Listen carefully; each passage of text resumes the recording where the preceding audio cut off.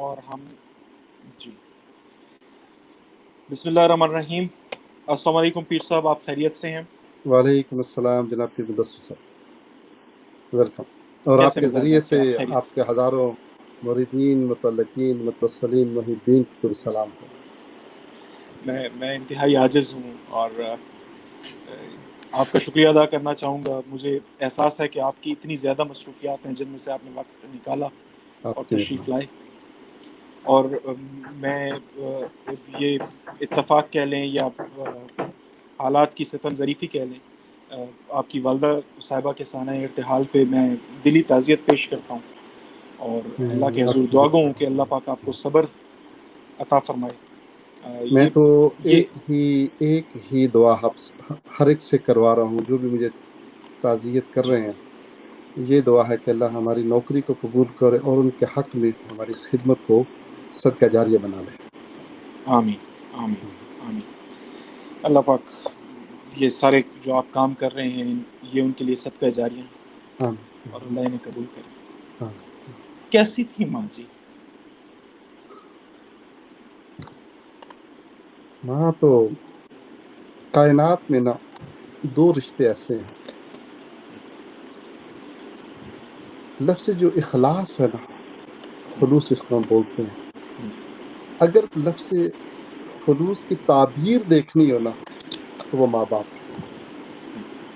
لفظ اخلاص جس کے اندر پنجابی میں کہتے ہیں کوئی رولا نہیں ہے، جس کے اندر پاکیزگی ہے، جس کے اندر خالص پن ہے، کھوٹ نہیں ہے، وہ صرف ماں باپ کا رشتہ ہے. ماں کا رشتہ اس لیے زیادہ ہے کہ ماں اظہار کرتی ہے اور باپ اس کا اظہار نہیں کرتا، اس کے اپنے اندر ہوتا ہے. بلا شک. بھائی کا رشتہ، بہن کا رشتہ، بیوی کا رشتہ، خاندان کے رشتے بہت اہم ہیں. لیکن پھر سے اس کے اندر کوئی نہ کوئی جائیداد کا جھگڑا، پیسے کے معاملات کچھ بھی آ سکتے ہیں. لیکن اس کائنات میں فقط ایک رشتہ جو ماں باپ کا رشتہ ایسا ہے جو واقعی اخلاص پر مبنی ہے. ہمارے والدہ محترمہ ینگ ایج میں تھی، سمجھ لیں جب ہمارے والد صاحب کا وصال ہوا تو یقیناً ہم چھوٹے بھی تھے. میں تو اس وقت تقریباً 11-12 سال کا تھا. زینور صاحب آپ کے دوست جو ہیں وہ اور چھوٹے تھے. اور پھر انہوں نے ہی ہمارے محبتیں دیں، دعائیں دیں.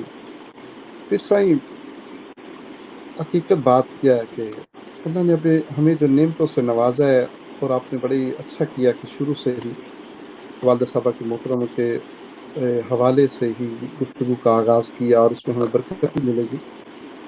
وہ بہت سادی سی بیوی تھی، خدمت گزار بیوی تھی. یہ وہ لوگ ہیں جو خدمت کو اپنا شعار بناتے ہیں اور اسی کو عبادت سمجھتے ہیں. بلا شک. ہمارے لیے ایک دعا کیا کرتی تھی، یا اللہ میرے بچوں کو نا عرشاں دے رنگ لائی اور انہوں نے عزت اور رزق عطا کریں. یہ کامن تھا ان کا ہم بچوں کے لیے نا. ماشاء تو ایک دن میں نے پکڑ کر کہا، میں نے کہا ماں جی آپ کی دعا اللہ نے قبول کر لی ہے. اللہ نے واقعتاً ہمیں عرشوں کے رنگ لگائے ہیں، خدمت کا موقع دیا، دنیا بھر میں ہم نوکری دے رہے ہیں اور ہمیں نعمتوں سے نوازا ہے. ہزاروں لاکھوں لوگوں کی دعائیں ہمیں ملتی ہیں، عزتوں میں اضافہ ہوتا ہے. اللہ ہماری حفاظت بھی کرتا ہے اور 3 ٹائم کی روٹی بھی اللہ تعالیٰ رزق دے رہا ہے. آپ کی دعا قبول ہو گئی. تو یہ نعمتیں ہیں. پھر یہ وہ لوگ ہیں، ہمارا گھر چونکہ پیروں کا گھر ہے، اور آپ کو پتہ ہے کہ پرانے زمانے کے مریدین ایسے نہیں تھے کہ جو فون کر کے آتے تھے. جی. خدا کو ہمیں یاد ہے والد صاحب رحمۃ اللہ علیہ، پھر بھائی صاحب کا جب زمانہ آیا چند پیر صاحب کا، رات کو 1 بجے 2 بجے افغانستان سے آ رہے ہیں، چترال سے آ رہے ہیں، کراچی سے آ رہے ہیں، لاہور سے آ رہے ہیں، فلاں جگہ سے 10 ہیں 20 ہیں. پیغام آیا کہ جو مہمان پہنچ گئے ہیں اور 20 لوگ ہیں، 10 لوگ ہیں، 5 لوگ ہیں، ان کے کھانے کا انتظام کریں، ان کے بستر کا، ان کے معاملات کا. یہ بیویاں اٹھتی تھیں. خدا کو ہے یہ بتائیں ان لوگوں کی دعائیں کیوں نہیں قبول ہوگی؟ ان بلا لوگوں شک. کی دعائیں رب بلا کیوں شک. قبول نہیں کرے گا؟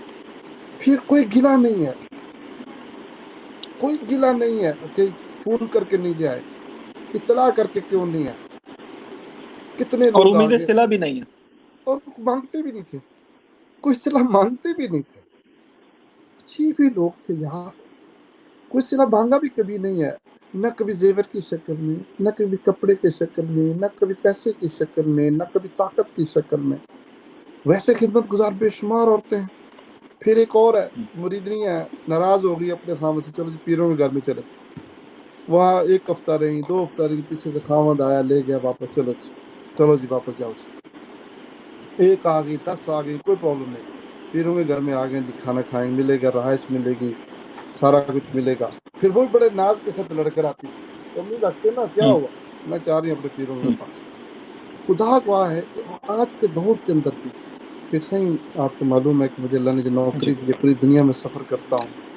پھر صحیح آج کے اس گئے گزرے دور کے اندر بھی دنیا بھر کی بات کر رہا ہوں میں, صرف پاکستان کی بات یا اپنے گھر کی بات نہیں کر رہا ہوں, میں اوور آل پوری دنیا کی آج بھی بات کرتا ہوں. غریب سے غریب صوفی اور فقیر کے گھر میں آپ چلے جائیں نا, آپ کو کھانا ملے گا. بلا شک, بلا شک, رات کے 2 بالکل بجے جائیں, 5 بندے جائیں, 10 بندے جائیں, آپ کو کھانا ملے گا, آپ کو بالکل رہائش ملے گی. یہ آج کے دور کی بات کر رہا ہوں, جو کہ مادیت کا دور ہے, پیسے کا دور ہے. آج بھی مجھے بات یاد آتی ہے حضرت ضیاءالامت رحمۃ اللہ علیہ نے, کہ جو اہلیہ محترمہ تھی مائی صاحبہ قبلہ, ایک دن کہتی ہیں, پیر صاحب آپ تو عالم ہیں, علم پڑھا رہے ہیں, تفسیر لکھی, حدیث کے پر کام کرتے ہیں, ہزاروں سٹوڈنٹس ہیں, آپ تو جنتی لوگ ہیں, میں کیا کر رہی, میں تو روٹیاں پکاتی ہوں آپ کے مریدوں کے لیے, کھانا بنواتی ہوں, کھانا کھلاتی ہوں, میرے پاس تو کوئی عبادت کا ٹائم نہیں. تو اس صدی کا ایک بڑا آدمی حضرت ضیاءالامت پیر محمد کرم شاہ صاحب رحمۃ اللہ علیہ فرماتے ہیں, بی بی ساری خدمت جو تم کرتی ہو نا, مجھ سے لے لو, جو تم خدمت کرتی ہے وہ مجھ کو دے دو, اور میں نے جو نوکری دی ہے مجھ سے لے لو. تمہاری جو ہے وہ عبادت زیادہ امپورٹنٹ ہے میرے تفسیر اور حدیث لکھنے اور پڑھانے میں. چونکہ ہم چونکہ چیریٹی ورک کرتے ہیں نا, تو ہمارا لنگر وغیرہ ہم چونکہ شروع کیا پچھلے سال لندن کے اندر, تو اس میں بڑا عجیب پیر صاحب ہوا کہ وہ جب میں وہاں جاتا ہوں نا جناب, تو چونکہ مینیجر وغیرہ سے پوچھتے ہیں یہ بندہ کون ہے, کون ہے یہ, تو بتاتے ہیں کہ یہ ہمارے آرگنائزیشن کے ہیڈ ہیں, خادم ہیں. تو وہ میرے پاس آ کر بیٹھ جاتے ہیں, آ کے کہتے ہیں you know that I am thankful to you. میں کہ thank you, you know you have saved our life, آپ نے ہماری زندگی کو بچا لیا. یہ کھانا کھلانا, زندگیاں بچانا, آپ کو 3 چیزوں کی پیچھے ضرورت ہوتی ہے. ایک ہوا چاہیے زندہ رہنے کے لیے, پانی چاہیے, اور کھانا چاہیے.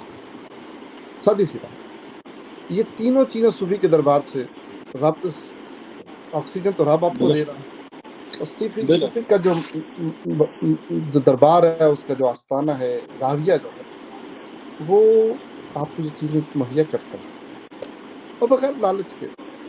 کوئی بازار نہیں گرم ہو لالچ کا. آج بھی میں کہہ رہا ہوں, پیر صاحب میں آپ کو انٹرپٹ کرنے کی معذرت چاہتا ہوں, لیکن ماں جی جیسی ہستیوں کے سینے کتنے بڑے ہوتے ہیں.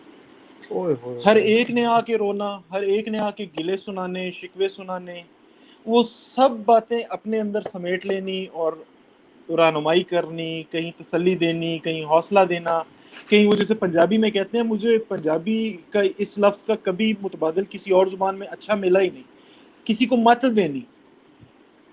پیر سائیں آپ دیکھیں نا, 100 بیوی جو ہے نا ہمارے گھر میں داخل ہو, فار ایگزامپل آتی تھی روزانہ 100 جی, تو ہر ایک کی اپنی کہانی ہوتی تھی, ہر ایک کا اپنا ایک دکھ ہوتا تھا, ہر ایک کی اپنی ایک تکلیف ہوتی تھی, ہر ایک.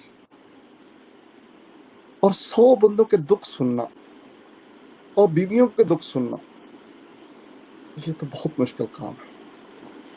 آپ ایک بندے کا دکھ نہیں سن سکتے, تو 100 کا سن کر, 50 کا سن کر, یا 30, 40, 50, 60 کا سن کر, پھر سارا دن ان کے پاس بیٹھنا ہے, ان کی کھانے بھی کھلانے ہیں, کھانے بنوانے بھی ہیں ان کے لیے, ان کو بٹھانا بھی ہے, اور دکھ سننے بھی ہیں.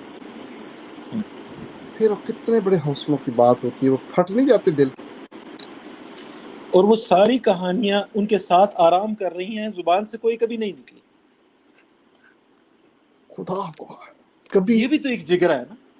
یعنی ہمیں تربیت دی جاتی تھی، مجھے یاد اپنے گھر کے اندر ہمیں تربیت دی جاتی تھی، بچے لوگ دکھ لے کر آتے ہیں کیونکہ پیر وہ ہوتے ہیں، ڈاکٹر ہوا، پیر ہوا، وکیل سے لوگ چھپا جاتے ہیں، پیر سے نہیں چھپاتے، نہ قتل بھی نہیں چھپاتے، سچی بتائیں گے. وہ ہاں قتل بھی نہیں چھپاتے، بلا شبہ.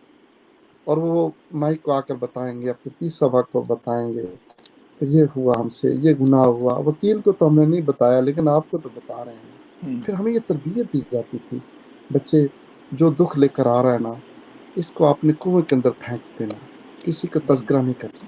واقعتاً ایسے ہو. اور آج بھی، اور آپ کے ہی بڑے ہی پیارے دوست صاحبزادہ فضل کریم صاحب جی، ان کا تذکرہ آپ کو سناتا ہوں. وہ جب یہاں پر تشریف لاتے ہیں، اللہ تعالیٰ ان کے درجات پر نوالا کرے، بہت خوبصورت ترین بہادر انسان تھے. بہت بہت. اور ہمارے پاس یہاں پر ایک مہینہ، 2 ویک، مہینہ، جب تک ان کا جی چاہے رہتے تھے، جب تک. میں خود گواہ ہوں، میری حاضری ہوئی ہے ان کے ساتھ. آپ تشریف لائے جی. تو مجھے اپنے نا کوئی نہ کوئی چیزیں بتا دیا کرتے تھے خاص. ایک دن مجھے کہتے ہیں کہ یار ایک بات تجھے بتاؤں. میں کیا فرمائیے صاحب. کہتے ہیں یار میں نا بڑی باتیں تمہیں بتا دیتا ہوں، لیکن میں نے آج تک کبھی بھی کسی دوسرے بندے تک یعنی اشارتاً بھی نہیں سنا کہ کسی سے آپ نے بات کی اور اس نے اشارتاً کی ہے مجھ سے اور میں سمجھ جاؤں، کیونکہ بہت ذہین آدمی تھا، آپ کو پتا ہے، وہ کلیور آدمی تھے، بہت سمجھدار تھے الحمدللہ. بہت سمجھدار. تو وہ کہتے ہیں کہ اس کی وجہ اصل میں کیا تھی. ہم بزرگوں نے بتایا کہ جو آپ کے پاس کسی کی خبر ہے وہ ایک ایمانت ہے، اور اس ایمانت میں خیانت نہیں کرنی. الحمدللہ اللہ تعالیٰ نے ہمیں ایک نوکری جو دی ہے، میں کیا کہہ سکتا ہوں، کوشش کی ہے اس امانت کی حفاظت کر سکوں. پیر صاحب، اس موقع پہ میں آپ کا کو آگے بات بڑھاتے ہوئے شکریہ بھی ادا کروں گا آپ کا، اور مبارکباد بھی دوں گا آپ کو. یہ آج ہی خبر آئی کہ مسلم ہینڈز انٹرنیشنل نے پاکستان میں جو آپ کا اسکول آف ایکسلنس ہے سرگودا میں، تحصیل ولوال میں، اسے اپ گریڈ کر دیا ہے اور ہائی اسکول کا درجہ دے دیا، اور آج ہی اس کی جو عمارت کی توسیع ہے اس کی سنگ بنیاد رکھی گئی ہے. تو مبارک بھی ہو آپ کو، آپ کا پروجیکٹ ہے، اور شکریہ آپ کا کہ ہمارے لوگوں کے لیے ہے، اور ہمارے بچے وہاں پڑھیں گے، اس کمیونٹی میں خیر بٹے گی، اور ایک یہ خیر کا سفر بڑی چلے مزے کی گا. بات ویسے سب آپ کو خود پتہ ہے کہ آپ کے کتنے پروجیکٹس چل رہے ہیں ایجوکیشن پہ؟ ویری فرینکلی مجھے دوست بتاتے ہیں. میرا تو یہی حساب ہے پھر سائن کے. میرے پاس دوست آتے ہیں ڈائریکٹرز، مینیجر، جناب فلاں ملک میں فلاں پروجیکٹ کرنا ہے. میرا ایک میں نے کبھی زندگی میں یہ نہیں کہا کہ بھائی یہ نہیں کرنا، میں نے آج تک نہیں کہا، کبھی نہیں کہا. ایک ہی بات کرتا ہوں، پیسے ہیں جی ہاں میں کرتا ہوں، چاہے وہ یمن کے لیے ہیں، چاہے وہ انڈونیشیا کے لیے ہیں، چاہے وہ سری لنکا کے لیے ہیں، چاہے وہ البینیا کے لیے آئے، چاہے وہ پاکستان کے لیے آئے، چاہے وہ افریقہ کے لیے آئے. وہ سم ٹائم ہوتا ہے نا آفسز کے اندر کہ جناب جی پاکستان کو زیادہ جو ہے نا آپ ترجیح دیتے ہیں. میں نے کہا سب سے پہلے تو یہ ہے کہ میں نے کبھی آپ کو کسی دوسرے میں نے ملک پیر صاحب میں نے کسی بھی پاکستانی کو، دو پاکستانیوں سے میں بڑا انسپائر ہوں کہ انہوں نے اپنا جو غیر ملکی پاسپورٹ ہے اس کا بڑا کمال استعمال کیا. ایک جنہیں بھی آپ سن رہے تھے انہوں نے بڑا کمال اپنا کینیڈین پاسپورٹ استعمال کیا ہے تبلیغی مقاصد کے لیے. دوسرا، جس دن میں نے مسجد اقصیٰ کی خدمت کرتے آپ کو دیکھا، اس دن مجھے آپ کے برٹش پاسپورٹ پہ پیار آیا. میں بہت بڑا کام تھا. یہ بڑی نا یہ ایک انٹرنل چیزیں ہوتی ہیں، لیکن چلو جی. میں عرصہ دراز تک برٹش پاسپورٹ نہیں لیا تھا، عرصہ دراز تک نہیں لیا تھا، اور میں پاکستانی پاسپورٹ کے اوپر ویزا لگواتا تھا، موو کرتا تھا. لیکن ایک دن مجھے حضرت قبلہ پیر امین حسنات صاحب مجھے فرمانے لگے کہ تم لو. انہوں نے جب فرما دیا تو میں نے لے لیا.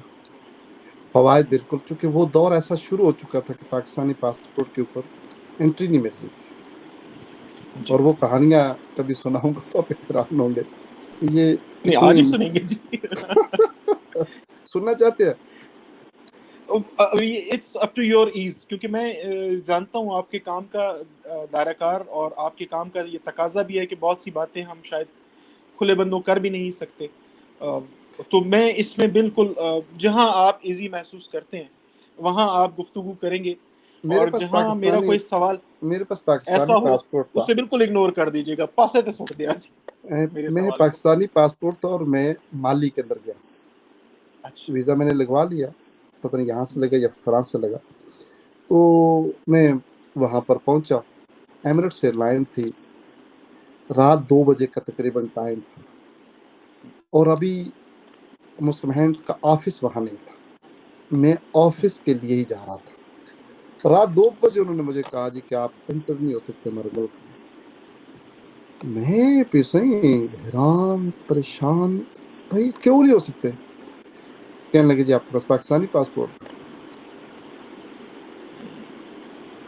آپ نہیں انٹر. نا یہ بعد میں بات بتا کہ انٹر نہیں ہو سکتے.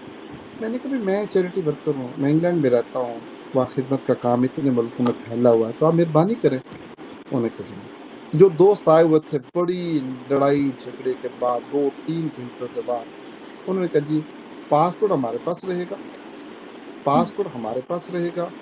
ہمارے سینئر چھٹی پر ہیں، اس وقت رات ہے، اور بلکہ پہلے انہوں نے یہ کہا کہ ہم اسی فلائٹ سے آپ کو واپس بھیجیں گے.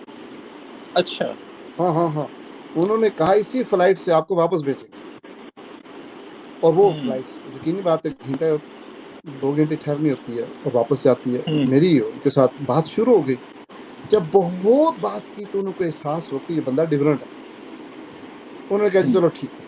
امیگریشن والوں نے کہا جی کہ ہم آپ کو جانے دیتے ہیں، پاسپورٹ ہمارے پاس رہے گا، ضمانت یہ جو 2 مہمان میزبان آپ کو لینے کی آئے ان کی ضمانت ہوگی، اور آپ کو پاسپورٹ کل آپ کو دوبارہ آنا پڑے گا. میں اتنے غصے میں تھا، زندگی میں کبھی اتنے غصے میں شاید نہ ہوا ہوں. میں الحمدللہ نے مہربانی نہیں کی، میں اتنا غصہ آتا بھی نہیں ہے. اگنور کرنا اللہ پسند کیا ہے، تو معافی کرنا.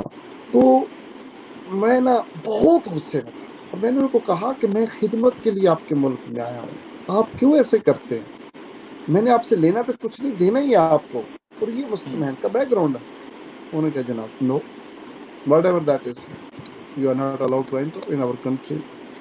حتیٰ کہ بڑی 2-3 گھنٹوں کی بحثوں کے بعد، لڑائیوں کے بعد، آواز کی کبھی اونچی کبھی نیچے، سب تو کچھ ہوتا رہا، لیکن ان کو اس بات کا احساس ہو گیا کہ یار یہ بندہ ہمارے لیے کچھ کرنا چاہتا ہے. چلو ہم اتنا کرتے ہیں کہ پاسپورٹ کا اس کا اپنے پاس رکھتے ہیں اور ہم اس کو جانے کی اجازت دیتے ہیں.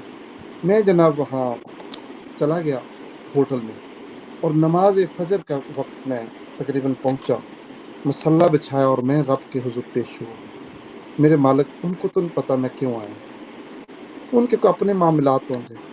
میرے دل کی جو سختی ہے غصہ اس کو ختم فرما دیتا. میں خدمت کے لیے آیا ہوں، میرے لیے آسانی کر دیں، اور مجھے نا اس ملک کے لیے میں کوئی نوکری دے سکوں. اللہ تعالیٰ نے مجھے مہربانی سے نوازا، سکون ملا. میں سر جھکایا اس کے سامنے. صبح جب ہوئی تو میں ایئرپورٹ گیا، انہوں نے کہا جی آپ کا پاسپورٹ فلاں ملک فلاں جگہ پڑا ہوا ہے، وہاں جائیں، ہمارے سینئر وہاں تھے. وہاں پر ہم پہنچے تو وہاں ان کے آفیسر بیٹھے ہوئے تھے، وہ کسی کے گھر میں تھے. تو ایک دوست جو سفارشی تھا ہمارا، وہ پرائم منسٹر یا پریزیڈنٹ کی جو وائف ہے اس کا وہ جاننے والا تھا. اس کی سفارش کے تحت وہ سارے آفیسر ایک جگہ بیٹھے ہوئے تھے، اور مجھے کہنے لگے کہ ہم آپ کو اجازت نہیں دینا چاہتے تھے لیکن اب ہم دیں گے ان وجوہات کی وجہ سے. پھر میں نے ان کو کہا کہ یار وجہ کیا، میں تو آپ کی خدمت کے لیے آیا ہوں. مجھے کہنے لگے کہ پاکستان کا جو مسئلہ افغانستان کے ساتھ تھا نا، وہاں سے کچھ لوگ وہاں سے موو کر کے ہمارے یہاں آ چکے ہیں، اور اس وجہ سے جو بھی پاکستانی یہاں پر آئے گا ہم اس کو انٹری نہیں دیں گے. میں نے کہا کہ کسی کو بھی نہیں دیں گے. کہنے لگے یہ میرا کارڈ ہے، اگر کسی نے آنا ہوا تو اپنے اس کارڈ کو یوز کر لے، تمہاری وجہ سے میں کسی کو اجازت دوں تو ویسے کسی پاکستانی کو نہیں دیں گے. لیکن اللہ نے، میں سمجھتا ہوں کہ وہ فجر کا ٹائم تھا، قبولیت کا وقت تھا، رب کے حضور مسجود ہوا، تو میں نے خدمت کا اندیا دیا. تو الحمدللہ آج الحمدللہ وہاں ہمارا بہت بڑا کمپلیکس ہے، اللہ کی رحمت سے 2 اسکول ماشاء چل رہے ہیں، اور سینکڑوں کے حساب سے، ہزاروں کے حساب سے کہہ لیں آپ، واٹر کا کام ہو رہا ہے ہمارا، مسجدیں وہاں پر تعمیر ہو رہی ہیں، دین کی خدمت کا وہاں کام ہو رہا ہے، اور آج وہ قوم فخر کرتی ہے آج وہ قوم فخر کرتی ہے ماشاء کہ ہمارے پاس مسلمات کام کر رہی ہے، اللہ اللہ کی رحمت ہے۔ اور مین وائل ریحان میاں نے ابھی ہمیں اپڈیٹ کیا ہے اپنے کمنٹ میں کہ مور دین 45,000 orphans اور needy deserving people are getting education. آپ کے جو پاکستان میں، پورے پاکستان میں جو انسٹیٹیوٹس ہیں اور AJ کے سمیت، اس میں مور دین 45,000 اونلی ان پاکستان، مور دین یہ 45,000 تو ہے۔ پھر اس کے علاوہ صرف یہ پاکستان کی اس بات کے کر اندر آرفن بھی ہیں، نیڈی بھی ہیں، اور جی جو پیئنگ جو ہے نا وہ بھی بچے اس کے اندر موجود ہیں۔ 45,000 ہمارے اپنے اسکولوں میں پڑھ رہے ہیں۔ اور پھر اسی طرح ہمارے پاس ایک اور قاری صاحب ہیں، یہ قاری محمد یار سیالوی صاحب ہیں، یہ سرگودا سے ہیں۔ پہلے انہوں نے آپ کا شکریہ بھی ادا کیا، اب یہ بتا رہے ہیں کہ میرا بیٹا محمد صلاح الدین اس وقت BSc کر رہا ہے، اور اس کا کریڈٹ بھی آپ کو اور مسلم ہینڈز کو دے رہے ہیں، اور پھر مسلم ہینڈز کو دعائیں بھی دے رہے ہیں۔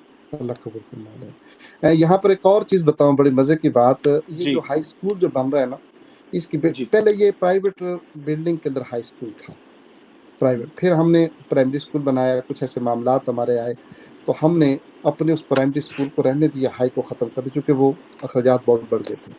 اب الحمدللہ ہم نے سنگ بنیاد اس کا کل رکھ دیا ہے پیر امین حسنات صاحب نے، کہ وہاں پر ہم ہائی اسکول بن رہے ہیں، انشاءاللہ وہ بھی سال کے اندر بن جائے گا۔ تو جو پہلا گروپ ہمارا یہاں داخل ہوا تھا، اس میں سے ایک بچہ انجینئر بنا ہے، ہاں ماشاء اللہ اس میں سے ماشاء اللہ۔ ایک بچہ عزیر پراچا اس کا نام ہے، بھیرا شریف کا ہی رہنے والا ہے، یتیم بچہ تھا، آرفن بچہ تھا، وہ لاہور یونیورسٹی سے اس نے انجینئرنگ کیا، اب وہ سارے اسکول کو خود تبلیغ کرنے لگا۔ ماشاء اللہ ماشاء اللہ، مسلم بہت اعلیٰ۔ ہینڈز کا ایم یہی ہے، مسلم ہینڈز کا ایم اچھا، یہی ہے۔ جی جی جی، ابھی ہم مسلم ہینڈ سے پیچھے جائیں گے پیر صاحب، ابھی اچھا ہم آپ کی وہ 11-12 سال والی عمر میں جائیں گے، وہ ہم دوبارہ جو ہے نا مجھے وہ آپ کے پہلے گھر، یہ بتائیں کہ کتنا ٹائم بات ہونی ٹائم بھی آپ کے اختیار میں ہے، ہم تو آپ کے ہے؟ ہیں، ہمارا وقت بھی آپ کا ہے، اب اچھا آپ کی ایز پہ آئیے۔ اچھا، نہیں کوئی مسئلہ نہیں، آپ جس طرح بھی ہو تو سکتا اب ہے، ہم حق اور دوبارہ جو سچ ہے نا، کا۔ ہم دوبارہ وہاں اسی ویڑے میں جائیں گے جس میں کھیل کے بڑے ہوئے آپ۔ چند پیر صاحب قبلہ بڑے بھائی ہیں اور ضیاء النور شاہ صاحب چھوٹے بھائی ہیں۔ جی، چند پیر صاحب جو ہیں وہ سجادہ نشین بھی ہیں جی اور سب سے بڑے ہیں۔ دوسرے نمبر پر میرے بھائی ہیں سید مختار النبی شاہ صاحب، وہ مسلم کمرشل بینک لاہور کے زونل چیف رہے ہیں، آج کل انگلینڈ ہی ہوتے ہیں۔ پھر تیسرا نمبر میرا آتا ہے، چوتھا نمبر ضیاء النور صاحب کا، ہم سب تو سے یہ چھوٹے ہیں۔ دونوں بڑے بزرگ بھائیوں سے یا بڑے بھائیوں سے کبھی کوئی ایسا تبرک ملا جسے پھر جھنجھلاہٹ میں آپ نے ضیاء النور شاہ صاحب کی طرف بھی ٹرانسفر کیا؟ نہیں، ایسی بات نہیں ہے، میری طبیعت کے اندر اللہ تعالیٰ نے بہت بچپن سے، میں اس کو تحدیث نعمت سمجھتا ہوں، اللہ تعالیٰ نے مجھے بہت بچپن سے ہمبلنس عطا کی ہے۔ میری کبھی کسی سے لڑائی نہیں ہوتی تھی، کبھی جھگڑا نہیں ہوتا تھا۔ پتہ میں آج سوچتا ہوں، ایون میرے دوست جو بیرا شریف کے اندر جب ہم پڑھتے تھے، وہ بھی، اگر میں سچ کہہ رہا ہوں تو وہ بھی کبھی کبھی مجھے کہتے ہیں کہ یار تم وہاں پر بھی بالکل ہمبل تھے۔ میری کبھی کسی سے لڑائی نہیں ہوتی تھی، اور میں احترام کرنا، دوستی بنانا لوگوں کے ساتھ، اگر بھائی آپس بہت، میں بھی جھگڑے نہیں ہوتے تھے بچپن میں؟ نہیں کبھی نہیں، کبھی نہیں، کبھی کوئی نہیں کشتی والا سین نہیں ہوا؟ کوئی نہیں پتا کہ سب سے ڈاڈا کون تھا؟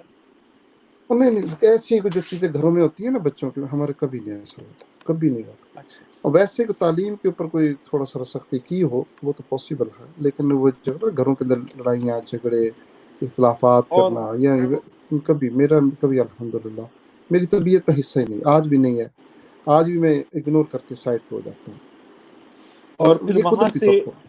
ابتدائی تعلیم کے بعد وہاں سے پھر بھیرا شریف؟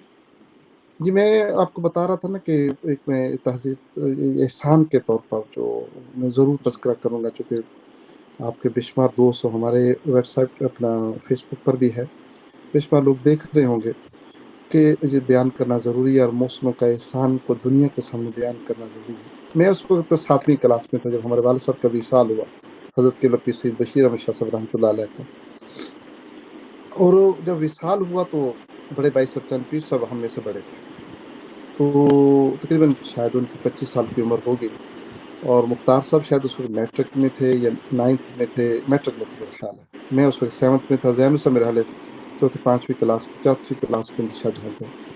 تو ہمیں پھر براٹ اپ چند پیر صاحب نے کیا، بڑے بھائی صاحب نے.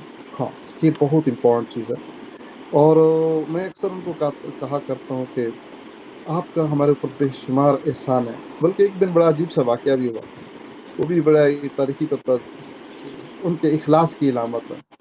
یہ بڑے مشہور و معروف ہمارے دوست ہیں ہر رشید صاحب، جو آج کے 92 ٹی وی کے اوپر صحافی ہیں مشہور پاکستان کے.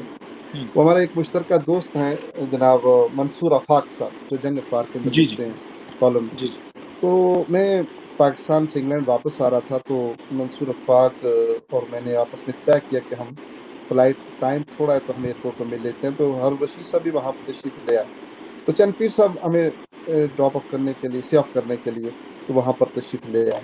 تو میں نے جب تعارف کرایا تو میں نے کہا ہر رشید صاحب کے جی میرے بڑے بھائی ہیں جنہوں نے ہمیں باپ بن کر پالا ہے، لفظ یہ اصل یہ تھا.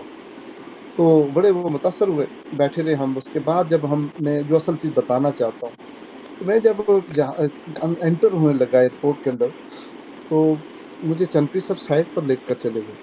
کہتے ہیں وہ یہ تو کیا لفظ بولے؟ میں گھبرا گیا، میں کہ جناب کئی کوئی غلطی ہو گئی. کہنے لگے تمہیں کیا ہوئی کہ میں تو پالیا،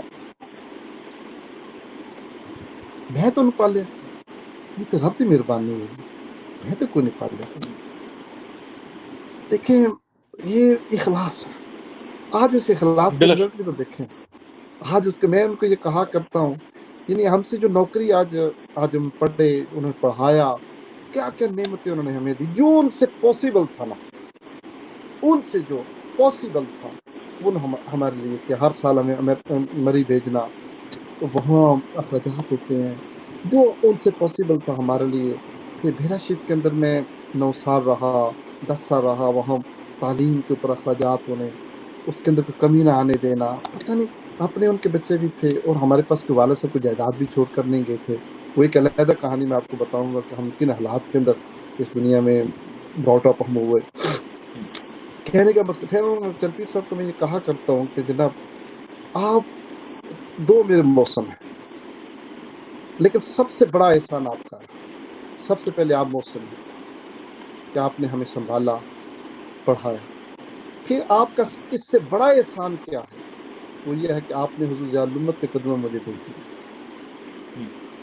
میں نے کہا اس سب سے بڑا احسان ہے کہ آپ نے صدی کے ایک عظیم ترین انسان اور جدید دور کا ولی اللہ اور صاحب اخلاق اور اللہ کے نبی کا کسی محبت کرنے، عاشق رسول جو لفظ ہم بولتے ہیں، اللہ کی توحید اور اللہ کے دین کی خدمت کرنا، رب سے محبت الہی کا شکار جو شخص تھا، آپ نے ہمیں ان کے پاس بھیج دیا. پڑھ تو کسی جگہ بھی سکتے تھے، لیکن جو جو جو جو اللہ کے دین کے سے جو ہمیں محبت ملی، اللہ کے ساتھ، اس کے نبی کے ساتھ، پھر اولیاء اللہ کی صحبت، ہمیں جو صحبتیں ہمیں حضور ضیاء الامت پیر کرم شاہ صاحب رحمۃ اللہ علیہ کی ملی، خدا گواہ اس سے بڑی دولت اس کائنات میں کوئی نہیں ہے. مسلم ہینڈز کی ساری خدمتیں ایک طرف، اور حضور ضیاء الامت کے قدموں میں بیٹھ کر ان کی زیارت کرنا اور ان سے فیض حاصل کرنا، ان سے انکریجمنٹ لینا، ان سے انسپائریشن لینا، ان کی تربیت لینا. ہم تو بہت ہی کم، یعنی میں تو اکثر کہا کرتا ہوں کہ میں سب سے آپ کا نالائق ترین طالب علم ہوں. پھر اس خاندان نے پھر مجھے جو محبتیں دی ہیں، اتنی محبتیں ایسے پتہ چلتا ہے جس میں 7واں بھائی ہوں. جی یہ اتنی محبتیں اس خاندان نے مجھ کو دی، اتنی، یہ صرف اس وجہ سے کہ میرا رشتہ ان کے ساتھ. اور لوگ اکثر یہ سمجھتے ہیں کہ میں ان کا واقعی بھائی ہوں. اکثر ممالک کے لوگ جو ہیں مجھے یہ سمجھتے ہیں میں ان کا بھائی ہوں. پچھلے دن موروکو کے دوست آئے ہوئے تھے، علماء، بہت بڑا خاندان ہے سلسلہ بصیریہ کے. وہ پچھلے 10 سال سے یہی سمجھتے ہیں کہ میں پیر امین حسن صاحب کا بھائی ہوں. پھر میں نے ان کو کلیئر کیا، میں خادم ہوں، میں اس جگہ کا خادم ہوں، علم وہاں سے ملا، تربیت وہاں سے ملی، میری ذات کے اندر کچھ بھی نہیں ہے. میں آج بھی گناہ گار ہوں، سیاہکار ہوں، خطا کار ہوں، غلطیوں کا پتلا ہوں.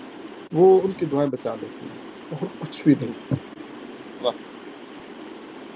اچھا پیر صاحب، ایک جہاں آپ برادر بزرگوار کا ذکر کر رہے ہیں، جو مجھے لگتا ہے یہ میری اسیسمنٹ ہے اور میرا یہ گمان ہے کہ اللہ رب العزت کا جو آپ پہ ایک خصوصی انعام ہے اور جو ایک خصوصی کرم ہے، وہ ضیاء الشاہ صاحب جیسا چھوٹا بھائی ہونا بھی ہے. ایسا چھوٹا بھائی ہونا بھی تو ایک اللہ پاک کا انعام ہوتا ہے. کیا خوبصورت شخصیت ان کی، آپ سب بڑے بھائیوں کی، ماں جی کی تربیت نے اتنا نفیس نکھار دیا ہے انہیں.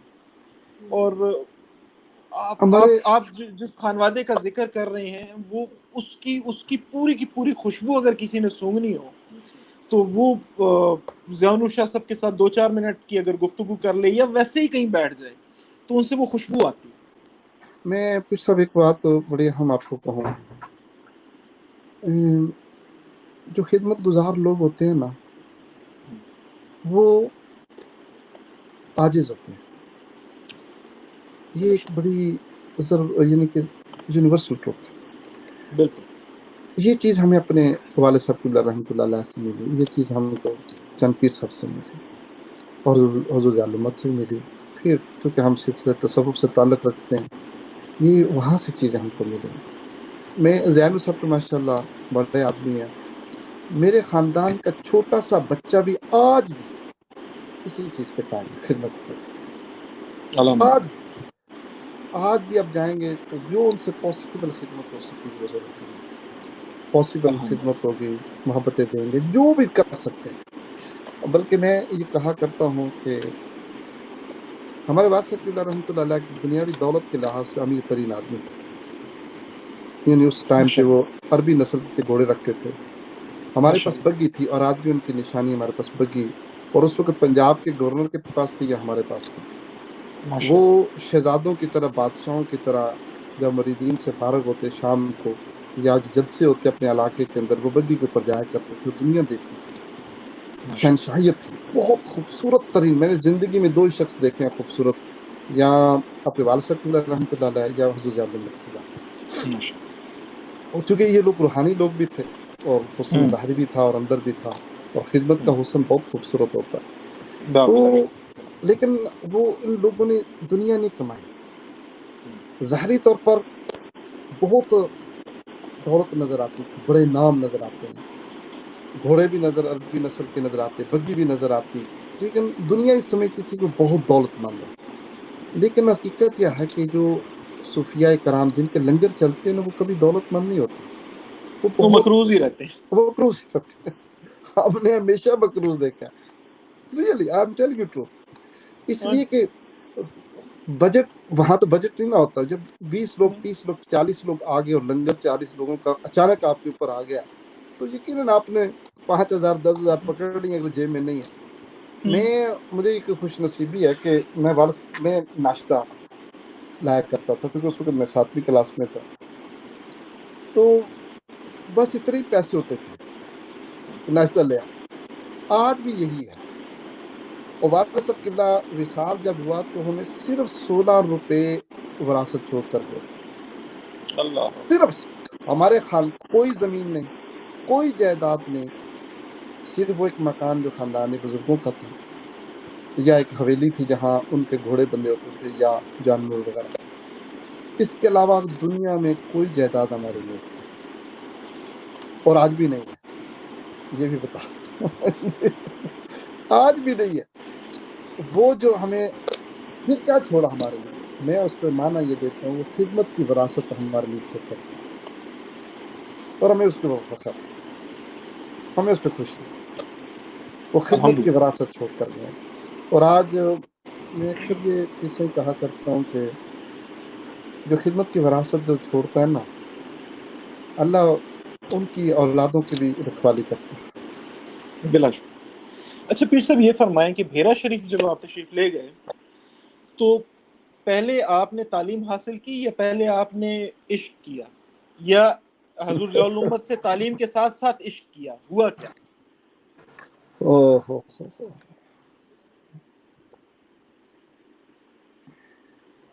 پھر صحیح میں جب بھیرا شفٹ میں انٹر ہوا 1977 میں، میٹرک میں نے سودرا میں ہی کیا، وزیر آباد سودرا ہمارا ولیج ٹاؤن ہے. تو میں بھیرا شفٹ میں پہنچا تو مجھے آج بھی منظر یاد آ رہا ہے کہ میں بھیرا شفٹ میں جب داخل ہوا تو مغرب کی آذان ہو رہی تھی. یہ بھی قدرت کا انعام ہے. جس دوست کے ہمارے ملک صاحب ہیں وہ حفص آباد کے ہیں بیسیکلی، اور خدرہ میں ان کی سسٹر کی شادی ہوئی تھی تو وہاں میٹرک انہوں نے کیا. پھر وہ پیرشی میں چلے گئے تو بھائی صاحب نے زیارت قبلہ پیر صاحب کے ساتھ کی ہوئی تھی، ملاقاتیں بھی تھیں. بوکن شریف کے اندر بھائی صاحب کی صدارت ہوتی تھی، پیر صاحب کا خطاب ہوا کرتے تھے، تو ان سے وہ بہت زیادہ متاثر تھے. تو مجھے وہاں بھیجا تو میں نے دیکھا نہیں تھا پیر صاحب قبلہ کو. میں بالکل میں زیارت نہیں کی تھی، ابھی طالب علمی زمانہ تھا. میٹرک کے بعد میں وہاں پر پہنچا، مغرب کی اذان ہو رہی تھی. تو ہمارے قاسم صاحب جو ان کا نام ہے، لاہور میں ہوتے ہیں، بڑا اچھا دوست ہے ہمارا. تو اس نے میں نے پتا کیا جی ملک قاسم صاحب یہاں ہیں. دوستوں نے وہاں طلباء نے تلاش کر کے میرے پاس لے آئے. تو ملک صاحب مجھے کہنے لگے جی اذان ہو رہی ہے، تو مغرب کی نماز پڑھتے ہیں اور اس کے بعد پھر آگے چلیں گے. میں نے کہا ٹھیک ہے. سامان ہم نے وہیں رکھا. مسجد جو حضور زیادمت کی، جو پرانے بزرگوں کی، ان کے والد صاحب دادا صاحب کے زمانے کی، حضرت امیر الصالحین رحمۃ اللہ تعالیٰ کا جو مزار پاک ہے، جہاں آج کل حضور زیادمت کی قبر مبارک ہے، تو اس مسجد میں ہم چلے گئے. تو طلباء سارے بھری تھی مسجد. جب فارغ ہوئے تو میں کیا دیکھتا ہوں، ایک خوبصورت ترین شخص وہ باہر جب نکل رہے ہیں تو ملک صاحب نے مجھے پیر صاحب کی خدمت میں پیش کیا، بتایا جناب شودرا والے پیروں کے بیٹے ہیں، سید لخت حسنین ان کا نام ہے، اور یہ دارالعلوم میں داخل ہونے کے لیے آئے. پیر صاحب قبلہ نے اسی وقت میرے چہرے کو دونوں ہاتھوں میں لیا اور میری پیشانی کے اوپر بوسہ دیا. ماشاءاللہ، عشق تو وہاں شروع ہو گیا تھا اور اب تک عشق جاری وہاں ہے سے شروع ہو گیا. اور وہ عشق کیا پوچھتے، پھر سے عشق تو وہاں شروع ہو گیا. یہ قیامت تک رہے گا، یہ قیامت تک رہے گا، وہ آنے والی نسلوں تک رہے. ہم تو اپنے بچوں کو بھی یہ وصیت کرتے ہیں، بچے اپنے موسموں کے احسان کو زندگی بھر نہ بھولو، یہ تمہارے موسم ہے. پھر ایک اور چیز آپ کو بتاتا، مجھے نا چند پیر صاحب نے نذرانہ دیا تھا پیر صاحب کے لیے کہ تم نے پیر صاحب کی خدمت میں نذرانہ پیش کرنا. میں اگلے دن ظہر کی نماز کے بعد لائبریری تھی، چونکہ اب تو پرانا دارالعلوم شہید ہو چکا ہے، تو پرانی لائبریری کے اندر جو ہے وہ پیر صاحب متعلقین کے ساتھ تشریف فرما تھے ظہر کی نماز کے بعد. تو میں آپ کی خدمت میں حاضر ہوا، دستبوسی کی. تو میری باری آئی تو میں نے وہ پیسے جو تھے آپ کی خدمت میں پیش کیے. فرمایا کس چیز کے پیسے؟ میں نے کہا حضور چند پیر صاحب نے، بھائی صاحب نے آپ کی خدمت میں نذرانہ پیش کیا. تو فرمایا کہ میں تو نہیں لوں گا. میں نے کہا جناب آپ نہیں لیں گے تو میں تو واپس بھی نہیں لے کر جاؤں گا، یہ آپ نے لینا ہی لینا، مجھے تو دیا گیا ہے، میں نے آپ کو پیش کر نہیں کرنا. یہ 5 منٹ ہماری آپس میں گفتگو چلتی رہی، لڑائی چلتی رہی. میں نے کہا میں دینا ہی دینا. انہوں نے کہا بیٹری نہیں لینا. میں نے کہا جی میں نے تو دینا ہی دینا. اس طرح نہ 2-4 منٹ 5 منٹ چلتی رہی. پھر جب پیر صاحب نے دیکھا یہ تو ہار مارنے والا نہیں، پیر صاحب نے پکڑ لیا. پیر صاحب نے فرمایا میں نے لے لیا. میں نے کہا آپ کی کرم نوازی جناب. پکڑ کے مجھے واپس کیے. اب میں تمہیں واپس دے رہا ہوں، اب میری طرف سے تم قبول کرو، میری طرف سے تم قبول کرو. جبکہ بلا پیر صاحب نے یہ فرمایا نا تو میں لے لی. میں نے کہا جناب آپ کی کرم نوازی ہے. یہ دوسرا عشق تھا. پھر حضور زیادمت اور اسی طرح زندگی گزر رہی. حضور ظلمت کی کیا شان ہوگی جن کے لگائے ہوئے پودے آپ جیسے ہیں. لیکن اتنا ذہن میں رکھنا، سب سے نالائق ترین میں ہوں کا طالب علم. جب میں اگر مجھ سے اللہ تعالیٰ نے یہ نوکری لی ہے کہ نالائق، سب سے نالائق، تو پھر دوسروں کا کیا عالم ہوگا. میں ریئلی میں آپ کو ٹیلنگ ٹروتھ کے اگر مجھ سے پوچھے نا کہ تم نے بیراچی میں بیٹھ کر کیا لیا ہے، تو میں نے حضور ذالمت کی صحبت لی ہے، اور مجھے اس بات کا پتہ چلا کہ علماء کی عزت کیسے کی جاتی ہے، نیک صالح لوگوں کی عزت کیسے کی جاتی ہے، نیک صالح لوگوں کا ادب کیسے کیا جاتا ہے، اور بلکہ میں یہ کہوں گا کہ نیک صالح لوگوں کی دعاؤں کی جو وراثت ہے وہ میں کیسے لیتا ہوں۔ مجھے خدا گواہ، میں بہت پرانی بات ہے 1995 کی، تو میں الازہر شریف میں گیا، تو وہاں دوست پڑھ رہے تھے، مجھے بھی حضور ذالمت بھیجنا چاہتے تھے الازہر میں، تو اس وقت داخلہ نہ ہو سکا، تو نہ جا سکا، تو پھر دوست میں انگلینڈ آ رہا تھا، تو مصر کی جو ایئر لائن ہے، ایجپشن ایئر لائن کراچی آیا کرتی تھی، تو میں اس کے اوپر بیٹھا، میں نے کہا چلو میں دوستوں سے ملاقات کرتا جاؤں، تو وہاں پر وہی پھٹا جو مالی میں ہوا تھا، وہ پاکستانی پاسپورٹ کے اوپر انٹر نہیں ہونے دینے دے رہے تھے، بڑی لڑائی لڑی، وہ کبھی آپ کو پھر بتاؤں گا، بڑی لڑائی لڑی، اور ہنستے تھے وہ سارے کے سارے آفیسر کی، یار کیا بندہ یہ، اور چونکہ وہاں لوکلی پرابلم تھی ان لوگوں کی، میں نے کہا میں جن لوگوں کی وجہ سے آپ مجھے انٹری نہیں دے رہے، میں ان میں سے نہیں، میں صوفی ہوں، چونکہ مصری سارے صوفی ہیں نا، مصری سب صوفی ہیں، تو بالکل ہماری طرح پاکستان کی طرح ان کا مزاج ہے۔ تو میں وہاں پر جب گیا تو ہمارے ڈاکٹر منظور صاحب ہے، ہائی ٹیک یونیورسٹی میں آج کل وہ پروفیسر ہیں، تو مجھے کہنے لگے پھر سے آپ نے کیا سیکھا ہے حضور ذالمت سے یا دارالعلوم سے؟ میں نے کہا ڈاکٹر صاحب آپ تو عالم لوگ ہیں، میں تو ایک خادم آدمی ہوں، میں تو کتابی طور پر بھی اتنا مضبوط نہیں ہوں، مجھے تو صرف اور صرف ایک بات ملی ہے کہ حضور ذالمت کی صحبت ملی، اور ساتھ جو ہے مجھے علماء کو احترام کرنے کا طریقہ ملا، میں اس کے علاوہ کچھ نہیں کہوں گا۔ یہ 1990 کی بات، اور بلکہ یہ بھی بڑی لمبی باتیں ہو جائیں گی، چونکہ علماء کے ساتھ مجھے بڑی عقیدت ہے، بڑی محبت ہے، اور میں بزرگ علماء کے پاس، ہم تمام لوگ اس کے شاہد بھی ہیں، اور میں تمام بزرگ علماء کے پاس پھر سے جایا کرتا ہوں آج بھی، تو کبھی کبھی کہتے ہیں کہ جناب ہم آپ کی کیا خدمت کریں، ہمارے پاس تو کوئی مسجد بھی نہیں ہے، ریٹائرڈ ہو گئے ہیں، تو یہ ہے یہ ہے یہ ہے یہ ہے، وہ سارے اپنی اظہار کرتے۔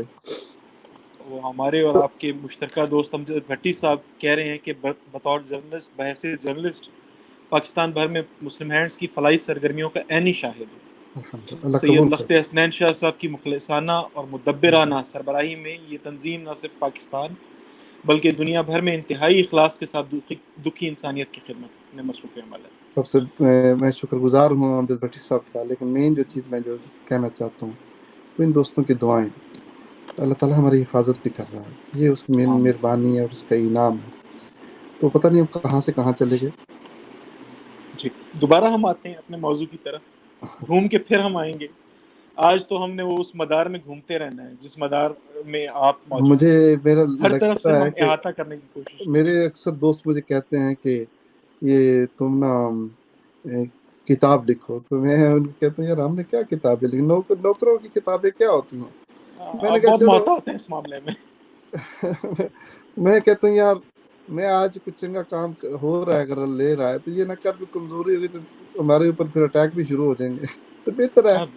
میں ایک دن مذاق کہا، میں نے کہا یار ہم میں مذاق کیا، یہ سارا مذاق کے بعد میں نے کہا ہم تاریخ بنائیں گے، تم لکھتے رہنا۔ انشاءاللہ ایسا ہو۔ میں اس چیز سے آگاہ ہوں۔ ایک دفعہ مجھے یاد پڑتا ہے کہ بڑی شد و مت سے یہاں پہ پاکستان میں تذکرہ شروع ہوا، سینٹ کے الیکشنز قریب تھے، آپ کا نام جو ہے وہ چلنا شروع ہوا، مختلف لوگوں نے اس پہ کوشش شروع کی، اور پھر بعد میں یہ بھی پتہ چلا کہ آپ نے اس میں کوئی انٹرسٹ شو نہیں کیا، حالانکہ بہت سے ایسے آپ کے دوست تھے جو چاہتے تھے کہ، لیکن آپ نے اپنے آپ کو اس سارے معاملے سے دور رکھا۔ تو میں خود اس بات کو کئی دفعہ دیکھ چکا ہوں کہ سیاست سے کئی دفعہ آپ تھوڑا سا اپنے آپ کو الگ رکھتے ہیں، اور بلا شبہ خدمت کے یہ تقاضے ہیں اور آپ بہتر آگاہ ہیں ان سے۔ پھر سے اصل میں جو چیز ہے نا، میں آپ ان چیزوں کو پولیٹیکل معاملات کو بہت اچھا سمجھتے ہیں، زندگی کا کوئی مقصد ہے۔ میں میری فیملی بیک گراؤنڈ بھی پولیٹیکل ہے، ایسا مسئلہ نہیں ہے، بیرا شریف کا ایک تعلق ہے وہ بھی ایک ہے، اور الحمدللہ میں بڑی بات نہیں کرنا چاہتا، مجھے اللہ معاف کر فرما دے ہمیشہ کے لیے. ہم سیاست کو، پریکٹیکل سیاست کو بھی جانتے ہیں، گراؤنڈ کی سیاست کیا ہوتی ہے، ووٹ کیسے مانگا جاتا ہے، ہم اس کو بھی جانتے ہیں. لیکن اللہ تعالیٰ نے ایک نعمت مجھے سوچ کی عطا کی کہ یار اگر سیاست میں بھی آنا ہے تو خدمت ہی کرنی ہے نا. تو میں اس پلیٹ فارم کے اوپر جو خدمت کر رہا ہوں کہ یہ ٹھیک نہیں ہے، خدمت ہی کرنی ہے نا. تو بلکہ سیاست میں آؤں گا تو پتہ نہیں کیا کیا الزامات لوگ کریں گے، لگائیں گے، جھوٹے ہوں گے، جو اتنی جائیدادیں بنا لی، اتنا مال و دولت بنا لیا، کیا تھے کیا ہو گئے فلاں، خام خواہ ایک مردے جنہیں لوگ کو نکالنا شروع کر دیتے ہیں، خام خواہ جھوٹے بھی ہوتے ہیں وہ. تو الحمدللہ میں جو دل میرا مطمئن ہوا اس بات پر تھا کہ یار خدمت کرنی ہے. آج مجھے اس بات کی خوشی ہے کہ میرے جو دوست پالیٹکس کے اندر ہیں، میں ان کی خدمت کرتا ہوں، ان کے علاقوں کے غریبوں، یتیموں، مسکینوں کی نوکری دیتا ہوں. اس سے بڑی اور کیا نعمت ہے؟ بڑی وہ مجھے فون کرتے ہیں کہ یار ہمارے علاقے میں یہ مسائل ہیں، پانی کے ہیں، یا ابھی کرونا کا مسئلہ ہے، نوکری دی ہے. یہ اس سے بڑا اور انعام کیا؟ میرے پاس اللہ تعالیٰ نے میرے پاس ارب روپے ہر سال دیے، ارب روپے ہر سال مجھے دیے خدمت کے لیے. تو شاید اتنے پیسے تو کسی ایم این اے کے پاس بھی نہ ہو. نہیں خدمت ہی کرنی ہے نا. ہاں پاور کا کھیل وہ ہے، لیکن ہم سمجھتے ہیں کہ جو خدمت کا کھیل ہے یہ پاور لوگوں کے دلوں کے اندر احترام کی شکل میں پیدا ہوتی ہے، ہم اس کے قائل ہیں، اور یہی صوفیہ کا طریقہ رہا ہے. اللہ نے اگر اس And here I مقصد کے would love to quote here کہ آپ یہ جو بھی کرونا کا تذکرہ کر رہے ہیں، یہ جب کرونا پاکستان میں شروع ہوا آنا تو بلوچستان کی طرف سے آیا. جی ابتدائی جو کیسز آئے وہ بلوچستان کی طرف سے آئے، بارڈر کا ایریا تھا، کوارنٹائنس میں سہولتوں کا مسئلہ تھا، سینٹرز نہیں تھے. لیکن مسلم ہینڈز کے لوگ ڈے ون سے مطلب ہم دیکھ رہے تھے. آپ کو پتہ ہے ملک نعیم ہمارا بہت بہت عزیز دوست ہے، اور صحیح اللہ جانتا ہے کہ مطلب اس سے دیکھتے تھے وہ حفیظ ہے، ملک نعیم ہے، باقی مسلم ہینڈز والے ہیں، وہ نیلی جیکٹیں انہوں نے پہنی ہوئی ہیں، کہیں ماسک لگا دے رہے ہیں، کہیں پہ وہ سینیٹائزرز بانٹ رہے ہیں ابتدائی. اور ڈر لگتا تھا اور دل کرتا تھا کہ نعیم کو فون کر کے کہیں یار تو ذرا احتیاط کرنا بھائی. وہ اپنے کے لیے ذرا وہ بندہ تھوڑا سا نیچر. وہ ہو بھی جاتا ہے اپنے کسی دوست یا کے. لیکن ڈے ون سے اور آج بھی کیا اسلام آباد، کیا بلوچستان، کیا کے پی کے، مطلب ہم یہ دیکھ رہے ہیں پاکستان میں تو ہم اس کے خود وٹنس ہیں کہ ڈے ون سے فیلڈ میں مسلم ہینڈز کے لوگ موجود ہیں اور جناب انتھک جو محنت کر رہے ہیں. ہمارا جو اسسٹنٹ ہے وہاں پر ملک نعیم صاحب کا اپنا کیا کاشف جو ہے وہ پکڑا گیا تھا. وہ بیچارہ کرونا اس کو ہو گیا تھا، بڑی مشکل سے بچا ہے. اسی طرح ہمارا جو کلینک ہے، ہاسپیٹل ہے کابل کے اندر، وہاں پر جو ویکسینیٹر تھا وہ شہید ہو گیا.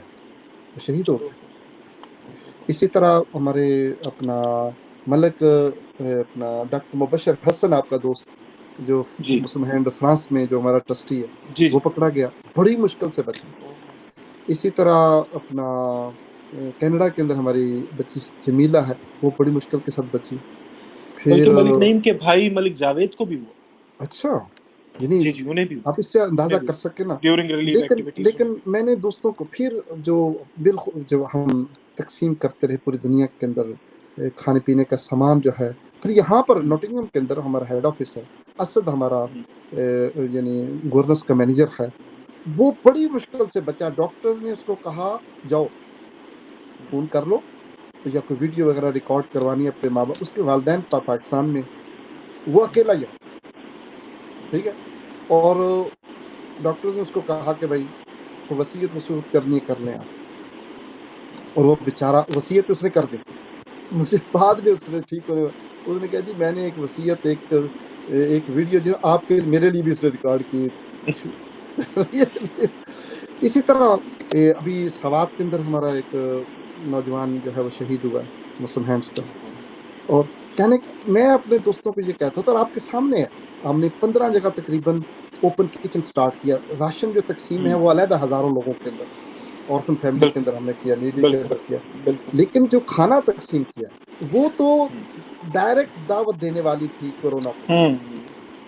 آپ اسلام آباد میں دیکھیں، لاہور میں دیکھیں، کوئٹہ میں دیکھیں، پشاور میں دیکھیں، کراچی میں دیکھیں، بھیرا شریف کے اندر ہوا، پھر مختلف علاقوں کے اندر، میرپور کے اندر ہوا، کوٹلی میں ہوا، مظفر آباد میں ہوا، راولا کوٹ، یعنی بے شمار جگہوں پر. تو اس میں تو خام خواہ لوگوں کے ہاتھوں کو لگانا اور ان کے اندر. اور آپ کو پتہ ہے کہ زینور صاحب جو تھے وہ پورا مہینہ اسلام آباد کے اندر صرف نہیں بلکہ تمام آفسرز کے وزٹ کرتے رہے. اور یہ الحمدللہ یہ ہم اور زیادہ ضرورت ہے. احتیاط بھی نہیں کرتے تھے، اس کا میں احتیاط گواہ بھی ہوں، نہیں میں کرتے دیکھتا تھے. تھا. وہ انگلینڈ میں تھے جب کورونا سٹارٹ ہوا، فلائٹس بند ہو گئیں، ہمارے پاس تھے یہاں پر. تو جب وہ فلائٹس بند ہو گئیں تو اب اس انتظار میں تھے کہ کسی طریقے فلائٹ کھلے اور میں پاکستان پہنچوں. اور مجھے پتا تھا کہ چونکہ زینور صاحب کا یہ ہے کہ وہ فیلڈ ورکر آدمی ہے، بہادر آدمی ہے. مجھے پتا تھا کہ اپنا والدہ صاحبہ کا بھی سال ہوا تو پتہ چلا کہ والدہ صاحبہ ٹھیک نہیں، فلائٹ مل کی قدرتی طور پر لاسٹ تقریباً فلائٹ جا رہی تھی سمجھ لیں آپ، اور یا ایک اسپیشل فلائٹ تھی اس کے اندر جگہ مل گئی. تو ایئرپورٹ پر تھے، والدہ صاحبہ کا بھی سال ہوا، اسلام آباد ایئرپورٹ پہنچے تو انہوں نے کنٹائن کر لیے 3-4 دن کے لیے، تدفین بھی ان کے پیچھے ہو گئی. پھر جو ہی وہاں سے نکلے تو ہم نے پھر انہوں نے تمام آفسرز کا ٹور کرنا شروع کر دیا اور لوگوں کو، دوستوں کو حوصلہ دینا شروع کیا. پھر جو ہے اپنا یہاں پر اسلام آباد کے اندر سٹارٹ ہوا اوپن کچن، اور سینکڑوں لوگوں کو روزانہ فیملیز کو کھانے مل رہے تھے اور ان کے اندر موجود تھے. اور وہ چیریٹی ورکر ہے. صاحب جب مشکل قوم کے اندر آتی ہے، یہاں تو یہ ہم سبجیکٹ لیتے ہی نہ، ہم میں احتیاط کرنے میں بہت سختی کرتا رہا، کرنے کی کوشش بھی کرتے تھے. لیکن ہمارے والدہ صاحبہ کا وصال، اب پیر مریدی ہے، لوگوں کے ساتھ ایک رشتہ محبت ہے، لوگوں نے نہیں دیکھا جناب. وہ پیزادہ نور لاکھ صاحب ہمارے جو منسٹر دوست ہیں وہ کہنے لگے ہم پٹھانوں کا بڑا مسئلہ ہے، اور ان کے بزرگ فوت ہوئے تھے فیملی میں سے. کہنے لگے ہمارے پٹھانوں کا مسئلہ ہے، وہ 4 دفعہ جب تک بغل گیر نہ ہو اور 4 دفعہ بوسہ نہ دینے تو وہ ان کو سکون ہی نہیں ملتا. تو کیسے آپ بچیں گے جن کا پبلک کے ساتھ تعلق ہے؟ لیکن اس کے باوجود جو خدمت کا کام ہے انہوں نے جاری و ساری رکھا، اور ہزار لوگوں کو ہر دن جو ہے وہ کھانا ملتا رہا، ہاٹ فوڈ ملتا رہا، اور اللہ نے یہ نوکری دی. اسی طرح ہم نے یہاں پر بھی 7 جگہوں پر بنایا. انشاءاللہ ہم پاکستان میں اب مستقل طور پر شروع کر رہے ہیں. انگلینڈ کے اندر بھی پہلے بھی لندن میں تھا، اب اور شہروں کے اندر مستقل شروع خیر ہو رہا ہے. اس کام میں تو آپ کو زیادہ مشکل اس لیے نہیں ہوگی کہ اس پہ تو آپ کی ٹریننگ صدیوں سے ہے نا. لنگر چلانے کی ٹریننگ تو صدیوں سے ہے. نہیں، میں تو مذاق کے ساتھ کہا کرتا ہوں بھائی لنگر کھاتے بھی ہیں کھلاتے بھی ہیں، ہمارا تو یہ کام ہی یہی ہے. تو ہمیں تو خوشی ہے اس چیز کے اوپر. جب وہ مجھے یاد ہے کہ جو لنگر کی جو دال ہے شسب، اس کا جو مزہ ہے خدا گواہ ہے کہ آپ 5 اسٹار ہوٹل کے چلا جائے اس کا وہ مزہ نہیں ہے. پتہ نہیں وہ بزرگوں کی اس لنگر کے دال کے اندر کیا اللہ تعالیٰ نے کہ برکت رکھی ہے. اور اخلاص کا فیض، اخلاص کا فیض ہے. اچھا پیر صاحب، پھر دارالعلوم بحیرہ شریف سے فراغت کے 53 منٹس ہو گئے ہیں. ابھی آپ پہلی بات ختم نہیں کر سکے. نہیں، آپ کے ساتھ ایک نشست میں ممکن نہیں پیر صاحب، آپ کے ساتھ ایک نشست میں ممکن نہیں.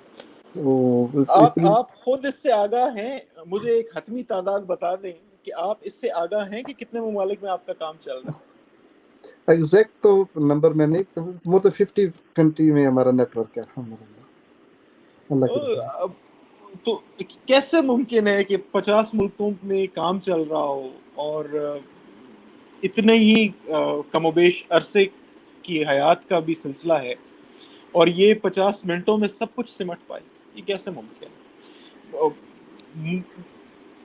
اسی سے پتہ چلتا ہے پیر صاحب کہ رب ہے. بلا شبہ رب ہے. اچھا، میں پیر صاحب کسی سے میں نے سنا تھا کہ اللہ جب عمر میں برکت ڈالتا ہے تو کم وقت میں صدیوں کا کام لیتا ہے. یہ رب کی شان ہے. اور الحمدللہ آپ کو شکر گزار ہونا چاہیے، اور آپ ہیں اس پہ شاکر، رب پہ اور رب ہم اس پہ دعا گو ہیں کہ اللہ ان برکتوں کے سلسلے کو مزید بڑھائے۔ اب ہم چلتے ہیں آپ سے، میں اصل میں یہ ساری وہ انفارمل گفتگو اس لیے کر رہا ہوں کہ ہم میں سے تو بہت سے لوگ آپ کی شفقت ہم میں حاصل رہتی ہے، تو ہم گائے بگائے گفتگو کرتے رہتے ہیں، ان پہلوؤں پہ بات ہوتی رہتی ہے، لیکن عمومی طور پہ لوگ نہیں جانتے۔ عمومی طور پہ لوگوں کے سامنے ایک خاکہ ہے، اور وہ خاکہ دور ہے، اور بس وہ خاکہ ہے۔ انہیں یہ نہیں پتا کہ یہ تمام مراحل کن مشکلات سے گزرے ہیں۔ وہ نہ 16 روپے کی وراثت سے واقف ہیں، وہ نہ تربیت کے اس عمل سے واقف ہیں جو بھیرے میں طے ہوا، نہ وہ اس تربیت کے عمل سے واقف ہیں جو گھر کے صحن میں طے ہوا، نہ وہ اس تربیت کے عمل سے واقف ہیں جو ابھی تک جاری و ساری ہے۔ صحیح۔